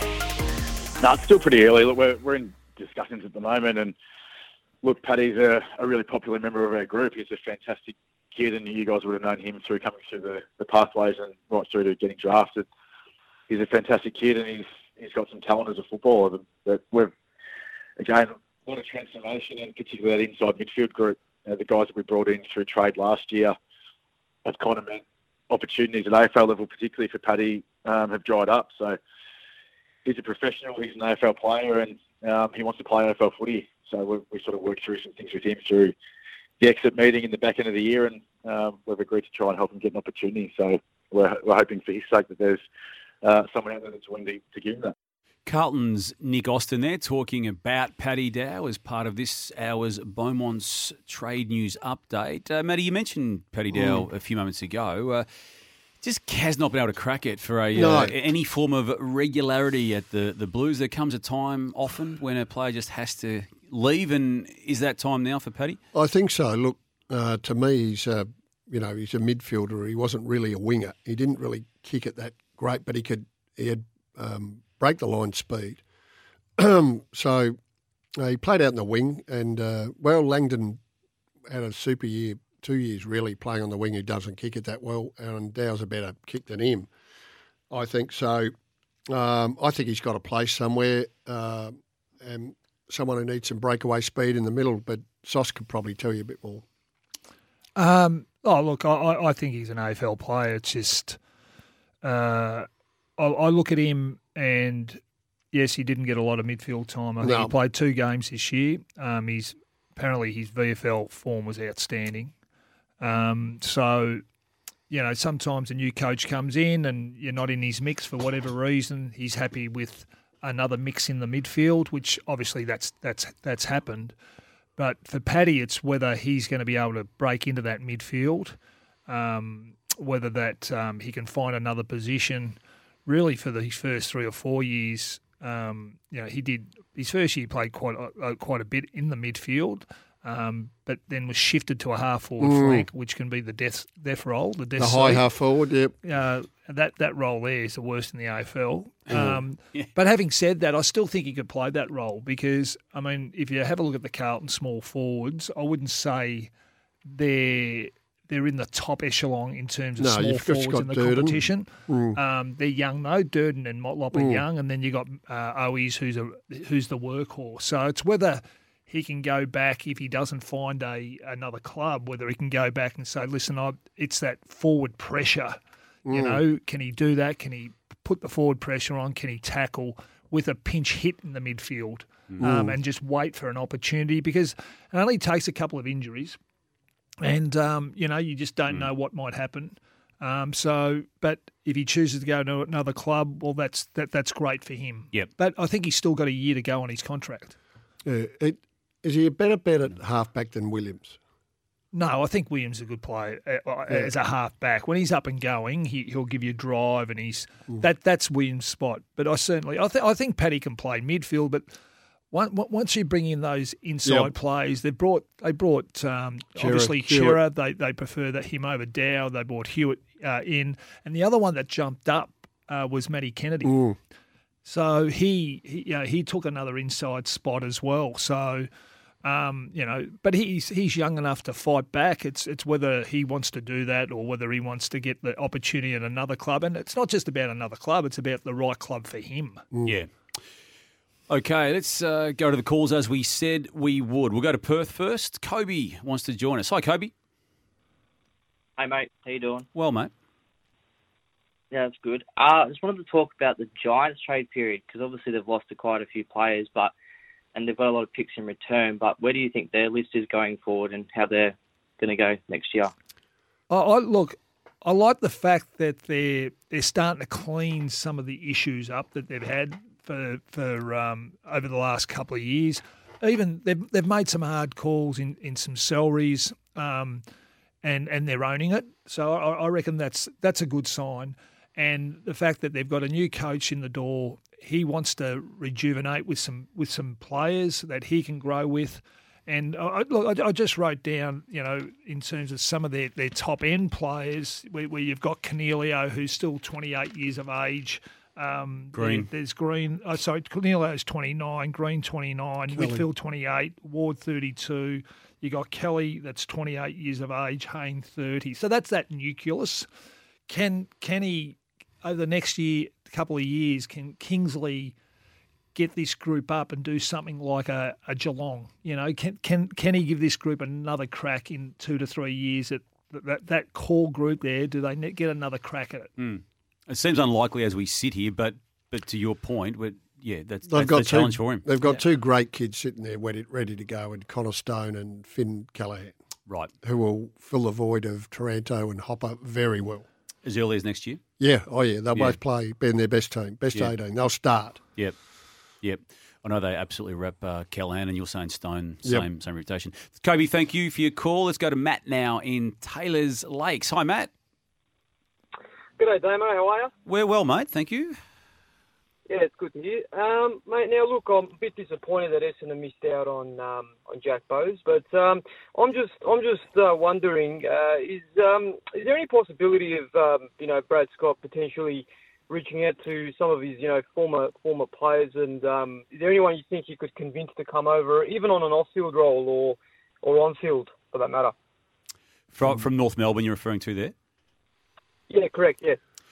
Yeah, look, there's a fair bit to play out with North Melbourne. The fact there's finally some clarity from the AFL perspective on the announcement of that panel to hear the cases, it'll allow that club at least to make a decision. And Alistair Clarkson himself, does he come back to the footy club? Does he seek to lift the own announcement that he made, and that was to stay out of the system until it's all heard? So we'll get some clarity around that. But while we're still waiting for that clarity, there is uncertainty, Matt. And while we've seen Jason Horne-Francis make a public call to want to get out, I've got no doubt there's other players considering where they're at it with it. In terms of off-field, I don't have a link. And in fact, Brad himself was asked that question the other day when he was unveiled. And correct me if I'm wrong, guys, if you've picked up on something that I didn't, but I don't think Brad's got a major plan to bring his own team in any heavy way. So I can see why you'd ask that. A lot of players and coaches coming in want to bring their own team in, but Brad to this point at this stage hasn't identified who those people are. But he's going to need some help given the CEO lasted all of 30 hours only recently. Thanks for your call, Matt. Ken now in Brisbane. He's on the road somewhere in New South Wales. Whereabouts, Ken? I'm just heading into Nowra now. I've been listening all day, guys. Really, really enjoyed the show. Love the Tasmania section as well. That was good. Guys, I want to talk about Grundy. He plays in September. Collingwood in a grand final. No doubt about that in my mind. He's so far ahead of any other ruckman that's at that club, especially Cameron. If they're going to ship him, I can't get my head around this. It's just absolutely ludicrous trying to get rid of him when he's probably one of the best ruckmen in the comp and change the sides. Is there a problem with the culture there and him and the team? Is he not fitting in? Or is there perhaps an underlying injury that we don't know about, that we're not getting our heads around here? There's got to be something more to it, what we're not seeing or hearing, I believe. There is more to it, but it's not an injury. Look, he doesn't provide much in the leadership stakes. He's not even in their leadership group for a bloke who's been around for as long as he has and how influential he's been in games. He is the first person in the club and he's the last person out, and it's made him the player he has. But he doesn't offer much else other than that. I've found out. I think it's not even a salary cap dump. In fact, I'm convinced it's not a salary cap dump. It's a philosophical salary cap dump. So this is Graham Wright's scheme of salary cap and who you pay your money to in the salary cap. And I think in his scheme that he does not pay the ruckman $1 million for another 5 years. So that's why I say it's a philosophical salary cap dump. It's not trying to get money out because you need to fix up your cap, because they're actually bringing in more money than what's going out. As I see it with McStay, Hill, Frampton potentially coming in. Fiorini as well, yeah. As well. I'm probably missing one here. So does that I hope it makes sense to you. It's not I totally agree with what you're saying. They probably play in a grand final if he's fitting well, but it is, from a Collingwood point of view, very annoying. Do you see there's a problem that he's not showing leadership? I think it's just his personality. Yeah, but that shouldn't be an issue. Should that be? Well, it might be an issue for some coaches where you're paying your highest paid player at the club on a heap with a heap to go, because he's not doesn't offer much in the leadership stakes around the club or on the field. Right. Bar having a massive crack every game he plays. Yeah, and then the call actually had some good points there, and then it's about his body. He did do a PCL, correct? Yeah, PCL, and came back, and he had an ankle problem. Was it ankle? He played one game in the two, and got through, and had an operation on his ankle. Did he have an operation on his PCL, or did he let that heal? No, let it heal, I think. Because the PCL can be a problem. It really can be. Yeah. Well, it was for They're pretty good with Charlie them these Kerner, days. wasn't it? Yeah. And the ankle, I'm not sure exactly what he did with the ankle, but Serious he enough, had an though, to be- operation on it. Yeah, serious enough to be ruled out for the I rest hope of that the year at helps. that time. Yeah. Probably not. But I hope it helps. Anyway, we hope, as you said before, Ken, we've helped you get through that drive to and around Nara. Who's left? Paul, Anthony, Mark. Hold on. We'll just have to get to a break. On the other side of it, we need to get to Maddie's review. So either hold on, otherwise we'll open up the calls again in about 10 to 12 minutes' time from now. So that to come on the late trade. Maddie Rendell to review next. To which club? Carlton. That's coming up on the late trade. The Late Trade for MEGT. Build your winning team with MEGT, Australia's apprenticeship and employment experts. Visit MEGT.com.au today. And Chemist Warehouse. Great savings every day from Chemist Warehouse. Matt Rendell's list analysis for Continental Tyres. Engineered in Germany, proven in Australia. Search Continental Tyres today. Working his way through all the teams on the late trade, Matty Rendell's analysis pieces are a feature of each and every Continental Tyres AFL Trade Radio. We're about to get to the Carlton Footy Club. As Matty himself, though, has requested we do, he wants to be held accountable. This is what Matty said this time last year about the Blues. That's going to be a really good midfield, a really good mixture of in and out mids. Great key forwards. Their key backs are right. Get Williams and Sard up to speed fitness-wise. They just don't run enough. Look, I'm bullish about them making the 8 next year. You want to see the brand they're playing, and you want to see them fix up that defensive structure, which was really poor in games this year. It's going to be a really big job for Michael Voss. When watching, and I think most Carlton supporters watching the game would say, you know what, one of the first things Michael Voss needs to do is get Patrick Cripps back to his best. If there's one thing I think most Carlton people would say this, that Michael Voss has got to make that team into a team. It's got to be a selfless football team. They don't know what selfless is, watching that Carlton team. They don't sacrifice for each other. They don't help each other. They need to become a selfless team. For the second time in a row, Matty, Sauce has hijacked the reflection on your list analysis. Well, I think we both take a bow there, don't we? I think you do, but this is you. This is about you, not Sauce. And Sauce's voice is the one that was dominant there at the end. He did build half the team. He's still got a few crabs in there, but anyway, You're nasty. You've become nasty. Were you always like this? Is this why you left Adelaide, was it? Collingwood, because you're nasty. A few crabs. That's that might be a relationship ending. That comment. Hard but fair. Hard but fair. All right, project into 2023. So at the start of this year, their list. So assume what it is now. I know they got Stocker, Nunes, Williamson, Parks, and McDonald have gone out. And that's Nunes was a little bit of a surprise. Away. That's you just want to get their delistings. Get them out of the way. In case I mention them. But they were 14th for experience and 11th for age. And to be where they were for most of the year and then drop out suddenly at the end was disappointing for them, but they're not quite ready yet. I think I did an article for The Age. I think it was last year. They didn't have one player over 28 in their top 10 players in their club, as against Geelong had 8. So I'm going, they're not ready to, well, they should have been ready to play finals this year, but they're certainly not ready to win a flag. They're probably still 2 years away. Really? Yeah, I think so. They need to get a few things. I'm going to say it again. Well, Sard I thought, had a pretty good year. Williams was just really disappointing, but had injuries. They need to get him up and about. Marchbank came back and looked okay. And I thought Lewis Young, isn't it? Yeah, it was okay. Weeding was a star. He was good. Cunningham's got another contract. O'Brien had his best year on the wing, I think. Setterfield played mainly on the other wing.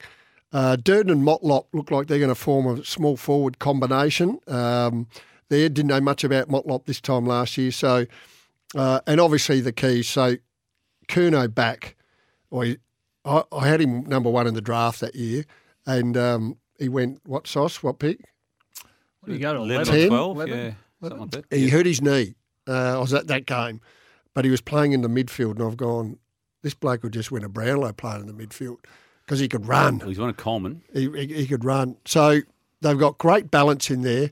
I'll tell you how good their balance is. DeConnick couldn't get a game at the end of the year, so they went Silvani, McKay, Curnow. And that when Pitney came back off his PCL to go in the ruck, they had really no spot for DeConnick. So this is a real watch this space, what they decide to do here, because he's too good a player to be playing in the VFL. Well, he's out of contract at the end of next year. Yeah, which is going to cause a massive who do you reckon's going to be into him? Well, Geelong. I'll give you one guess. Yeah. One guess. Geelong. Yeah. Be certain he's Reece Stanley at 32, 32-ish. They probably already are into him. Segler at, on a year-to-year, and they got DeConnick. Why wouldn't you be chasing him and linking him up with his brother? So, really good balance. They get Akers in to play on that wing, so he's going to go into that Setterfield wing, I think, with O'Brien. He had a really good year at Freo and a great final series. He's the best finals player. But they've got – what do we do with these blokes? So they've got some real good depth here. So Dow, Setterfield we've already spoken about. I don't know where Fogarty's a million miles from getting in this team, and he should probably try and find another spot somewhere else. I know he's contracted for maybe 2 more years. McGovern, where's he at? Has he got a year to go, Sauce? Yeah, he's got a year to go. And he was good when he actually came played back in. Yeah, I'm back. Yeah. So he needs to fire up this year. A bloke I really liked in the draft, but who was coming off a knee, was Kemp. Now they've been playing him as a key back in the VFL. I saw him play a few games. I thought he was going to be a tall mid like Cripps. So he's waiting in the wings, can't get a go. And Philp, I think, is another one who's... I think he was injured most of the year. I liked him as a midfielder. Injured for the last 2 years. I suppose the only other thing I could say about the little shock was that they gave Ed Curnow another contract. I just can't see Ed Curnow playing. I love Ed Curnow. I picked him in the draft years and years ago, but I know he was injured all year, but I can't see him where he fits in this team. And off-field is outstanding. All as I could think of was that Charlie said, I'll sign my new big contract if you give Ed another year. That's all I could think of. No, they wouldn't do that. Wouldn't do that. Might have happened before. really well balanced list, ready to go. We'll make the 8 next year. We'll make the 8 next year. Hang on. Don't give these Carlton supporters false hope. They were set to make the 8, lost their last 4 games. This will be replayed next year. Yeah, that's okay.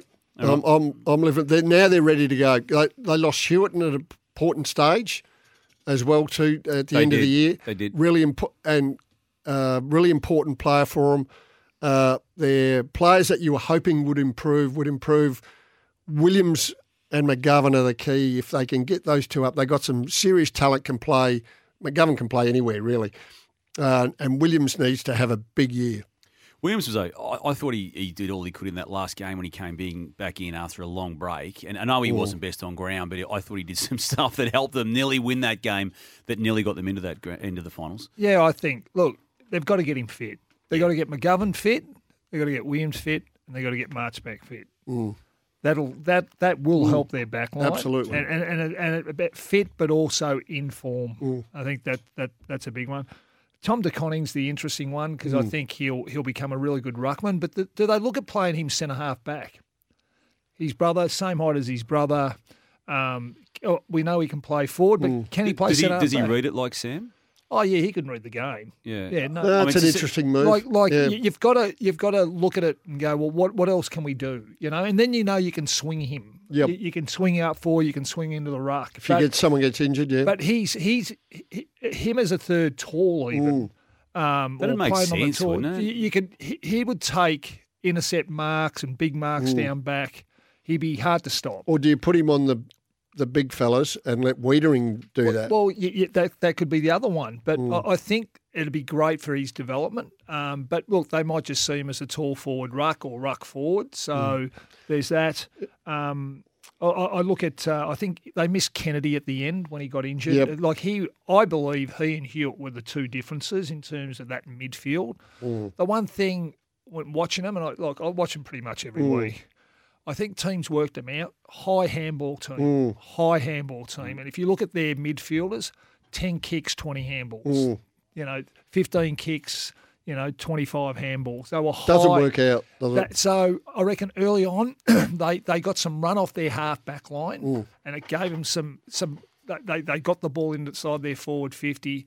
But the high handball around stoppages, I reckon teams worked them out. They put them under pressure. They coughed it up. They got them the other way. Is that hard to change, Sauce, in the space of one off-season? No, I think they can tweak it. I think there's a balance of when to kick and when to handball. I reckon they lost their run-off half-back line a little bit where early in the year, you'd see Doherty and Sard really run forward. They had a great year, Doherty. A lot of their backs live lateral. Like, they don't penetrate. They live lateral, and they rack their possessions up a little bit that way. But look, there was certainly an improvement in their game. Well, the difficulty they were 8-2, and then I think it was what. They're 8-2, and then 12 and 4 and 12, 6. Yeah, and then lost their last 4 games. So what did they win 4 out of the last 12 games? That would have been on the maths, wouldn't it? Yeah. So and lost their complete last 4. So. Yeah, so that's the worry. I look at the effort thing, and I look at when they played against Melbourne and Collingwood, and they were really good, and probably should have won those games. Both of them, right? But you walk away as a Carlton supporter and go, "Yep, great effort. Yeah, it was a great effort though." But that effort's got to come every week when you're a great team. That's the difference, where you can't just say, we're going to give it this week. To become a great team, it's about giving that effort every week. Geelong did. And I saw that little clip at the start about selflessness. I think early there was a huge improvement in terms of they were playing for each other. I reckon it dropped away as the year went. Do you? Okay. I didn't detect that, but as you analyse it. Yeah. As the year went on, it started to drop away. The only thing they need, to me, to add to their list, they would love a quick inside mid. Someone who gets that ball off the inside, off Cripps, Cherikuno, and breaks a line through the middle of the ground. They really haven't got that player. Yep. Just quickly, and then they're small forwards. They've got to use them more. They've got to use them. They've got to get to the forward ball, but they've got to use their hit up. Yep. Guys, need to hit a break. We'll be back shortly to wrap up what you've just discussed and the entire day on Continental Tires AFL Trade Radio. The Late Trade for MEGT. Build your winning team with MEGT, Australia's apprenticeship and employment experts. Visit MEGT.com.au today. And Chemist Warehouse. Great savings every day from Chemist Warehouse. Today's big moments for Drinkwise. If you're choosing to have a drink, choose to Drinkwise. Among the big moments of today, more problems at the Essendon Football Club, which stemmed from the announcement 24 hours ago where Andrew Thorburn, the appointed CEO as of Monday, stood down. We had movements with Geelong moving ever so closer to getting Jack Bowes away from the Gold Coast Suns and what that means and the pick 7 that goes with it, the continued problems with the GWS team with its salary dumping and its movement of players that they've committed to for big money on a number of years, and Whitfield and Haynes, two of those players who haven't yet reached the big talking points of the 2022 Continental Tires AFL trade radio period, but they will be continued to be talked about between now and close of play on Wednesday. Matty Rendell, you'll be hanging around with Sammy Hargraves. Yes, I will. Who'll be very... Want to witness the world's biggest football game? Head to iCanWin.com.au, predict Australia's score with a crystal ball, and it could be you and a friend at the FIFA World Cup Qatar 2022 semi-finals, all thanks to McDonald's. Maccas, together and loving it. TNCs apply. Very shortly jumping into this studio, and Sauce, I'll see you again tomorrow. 3 o'clock you will be Melbourne here? time. I will be here off the top, and if I'm not, you take it over.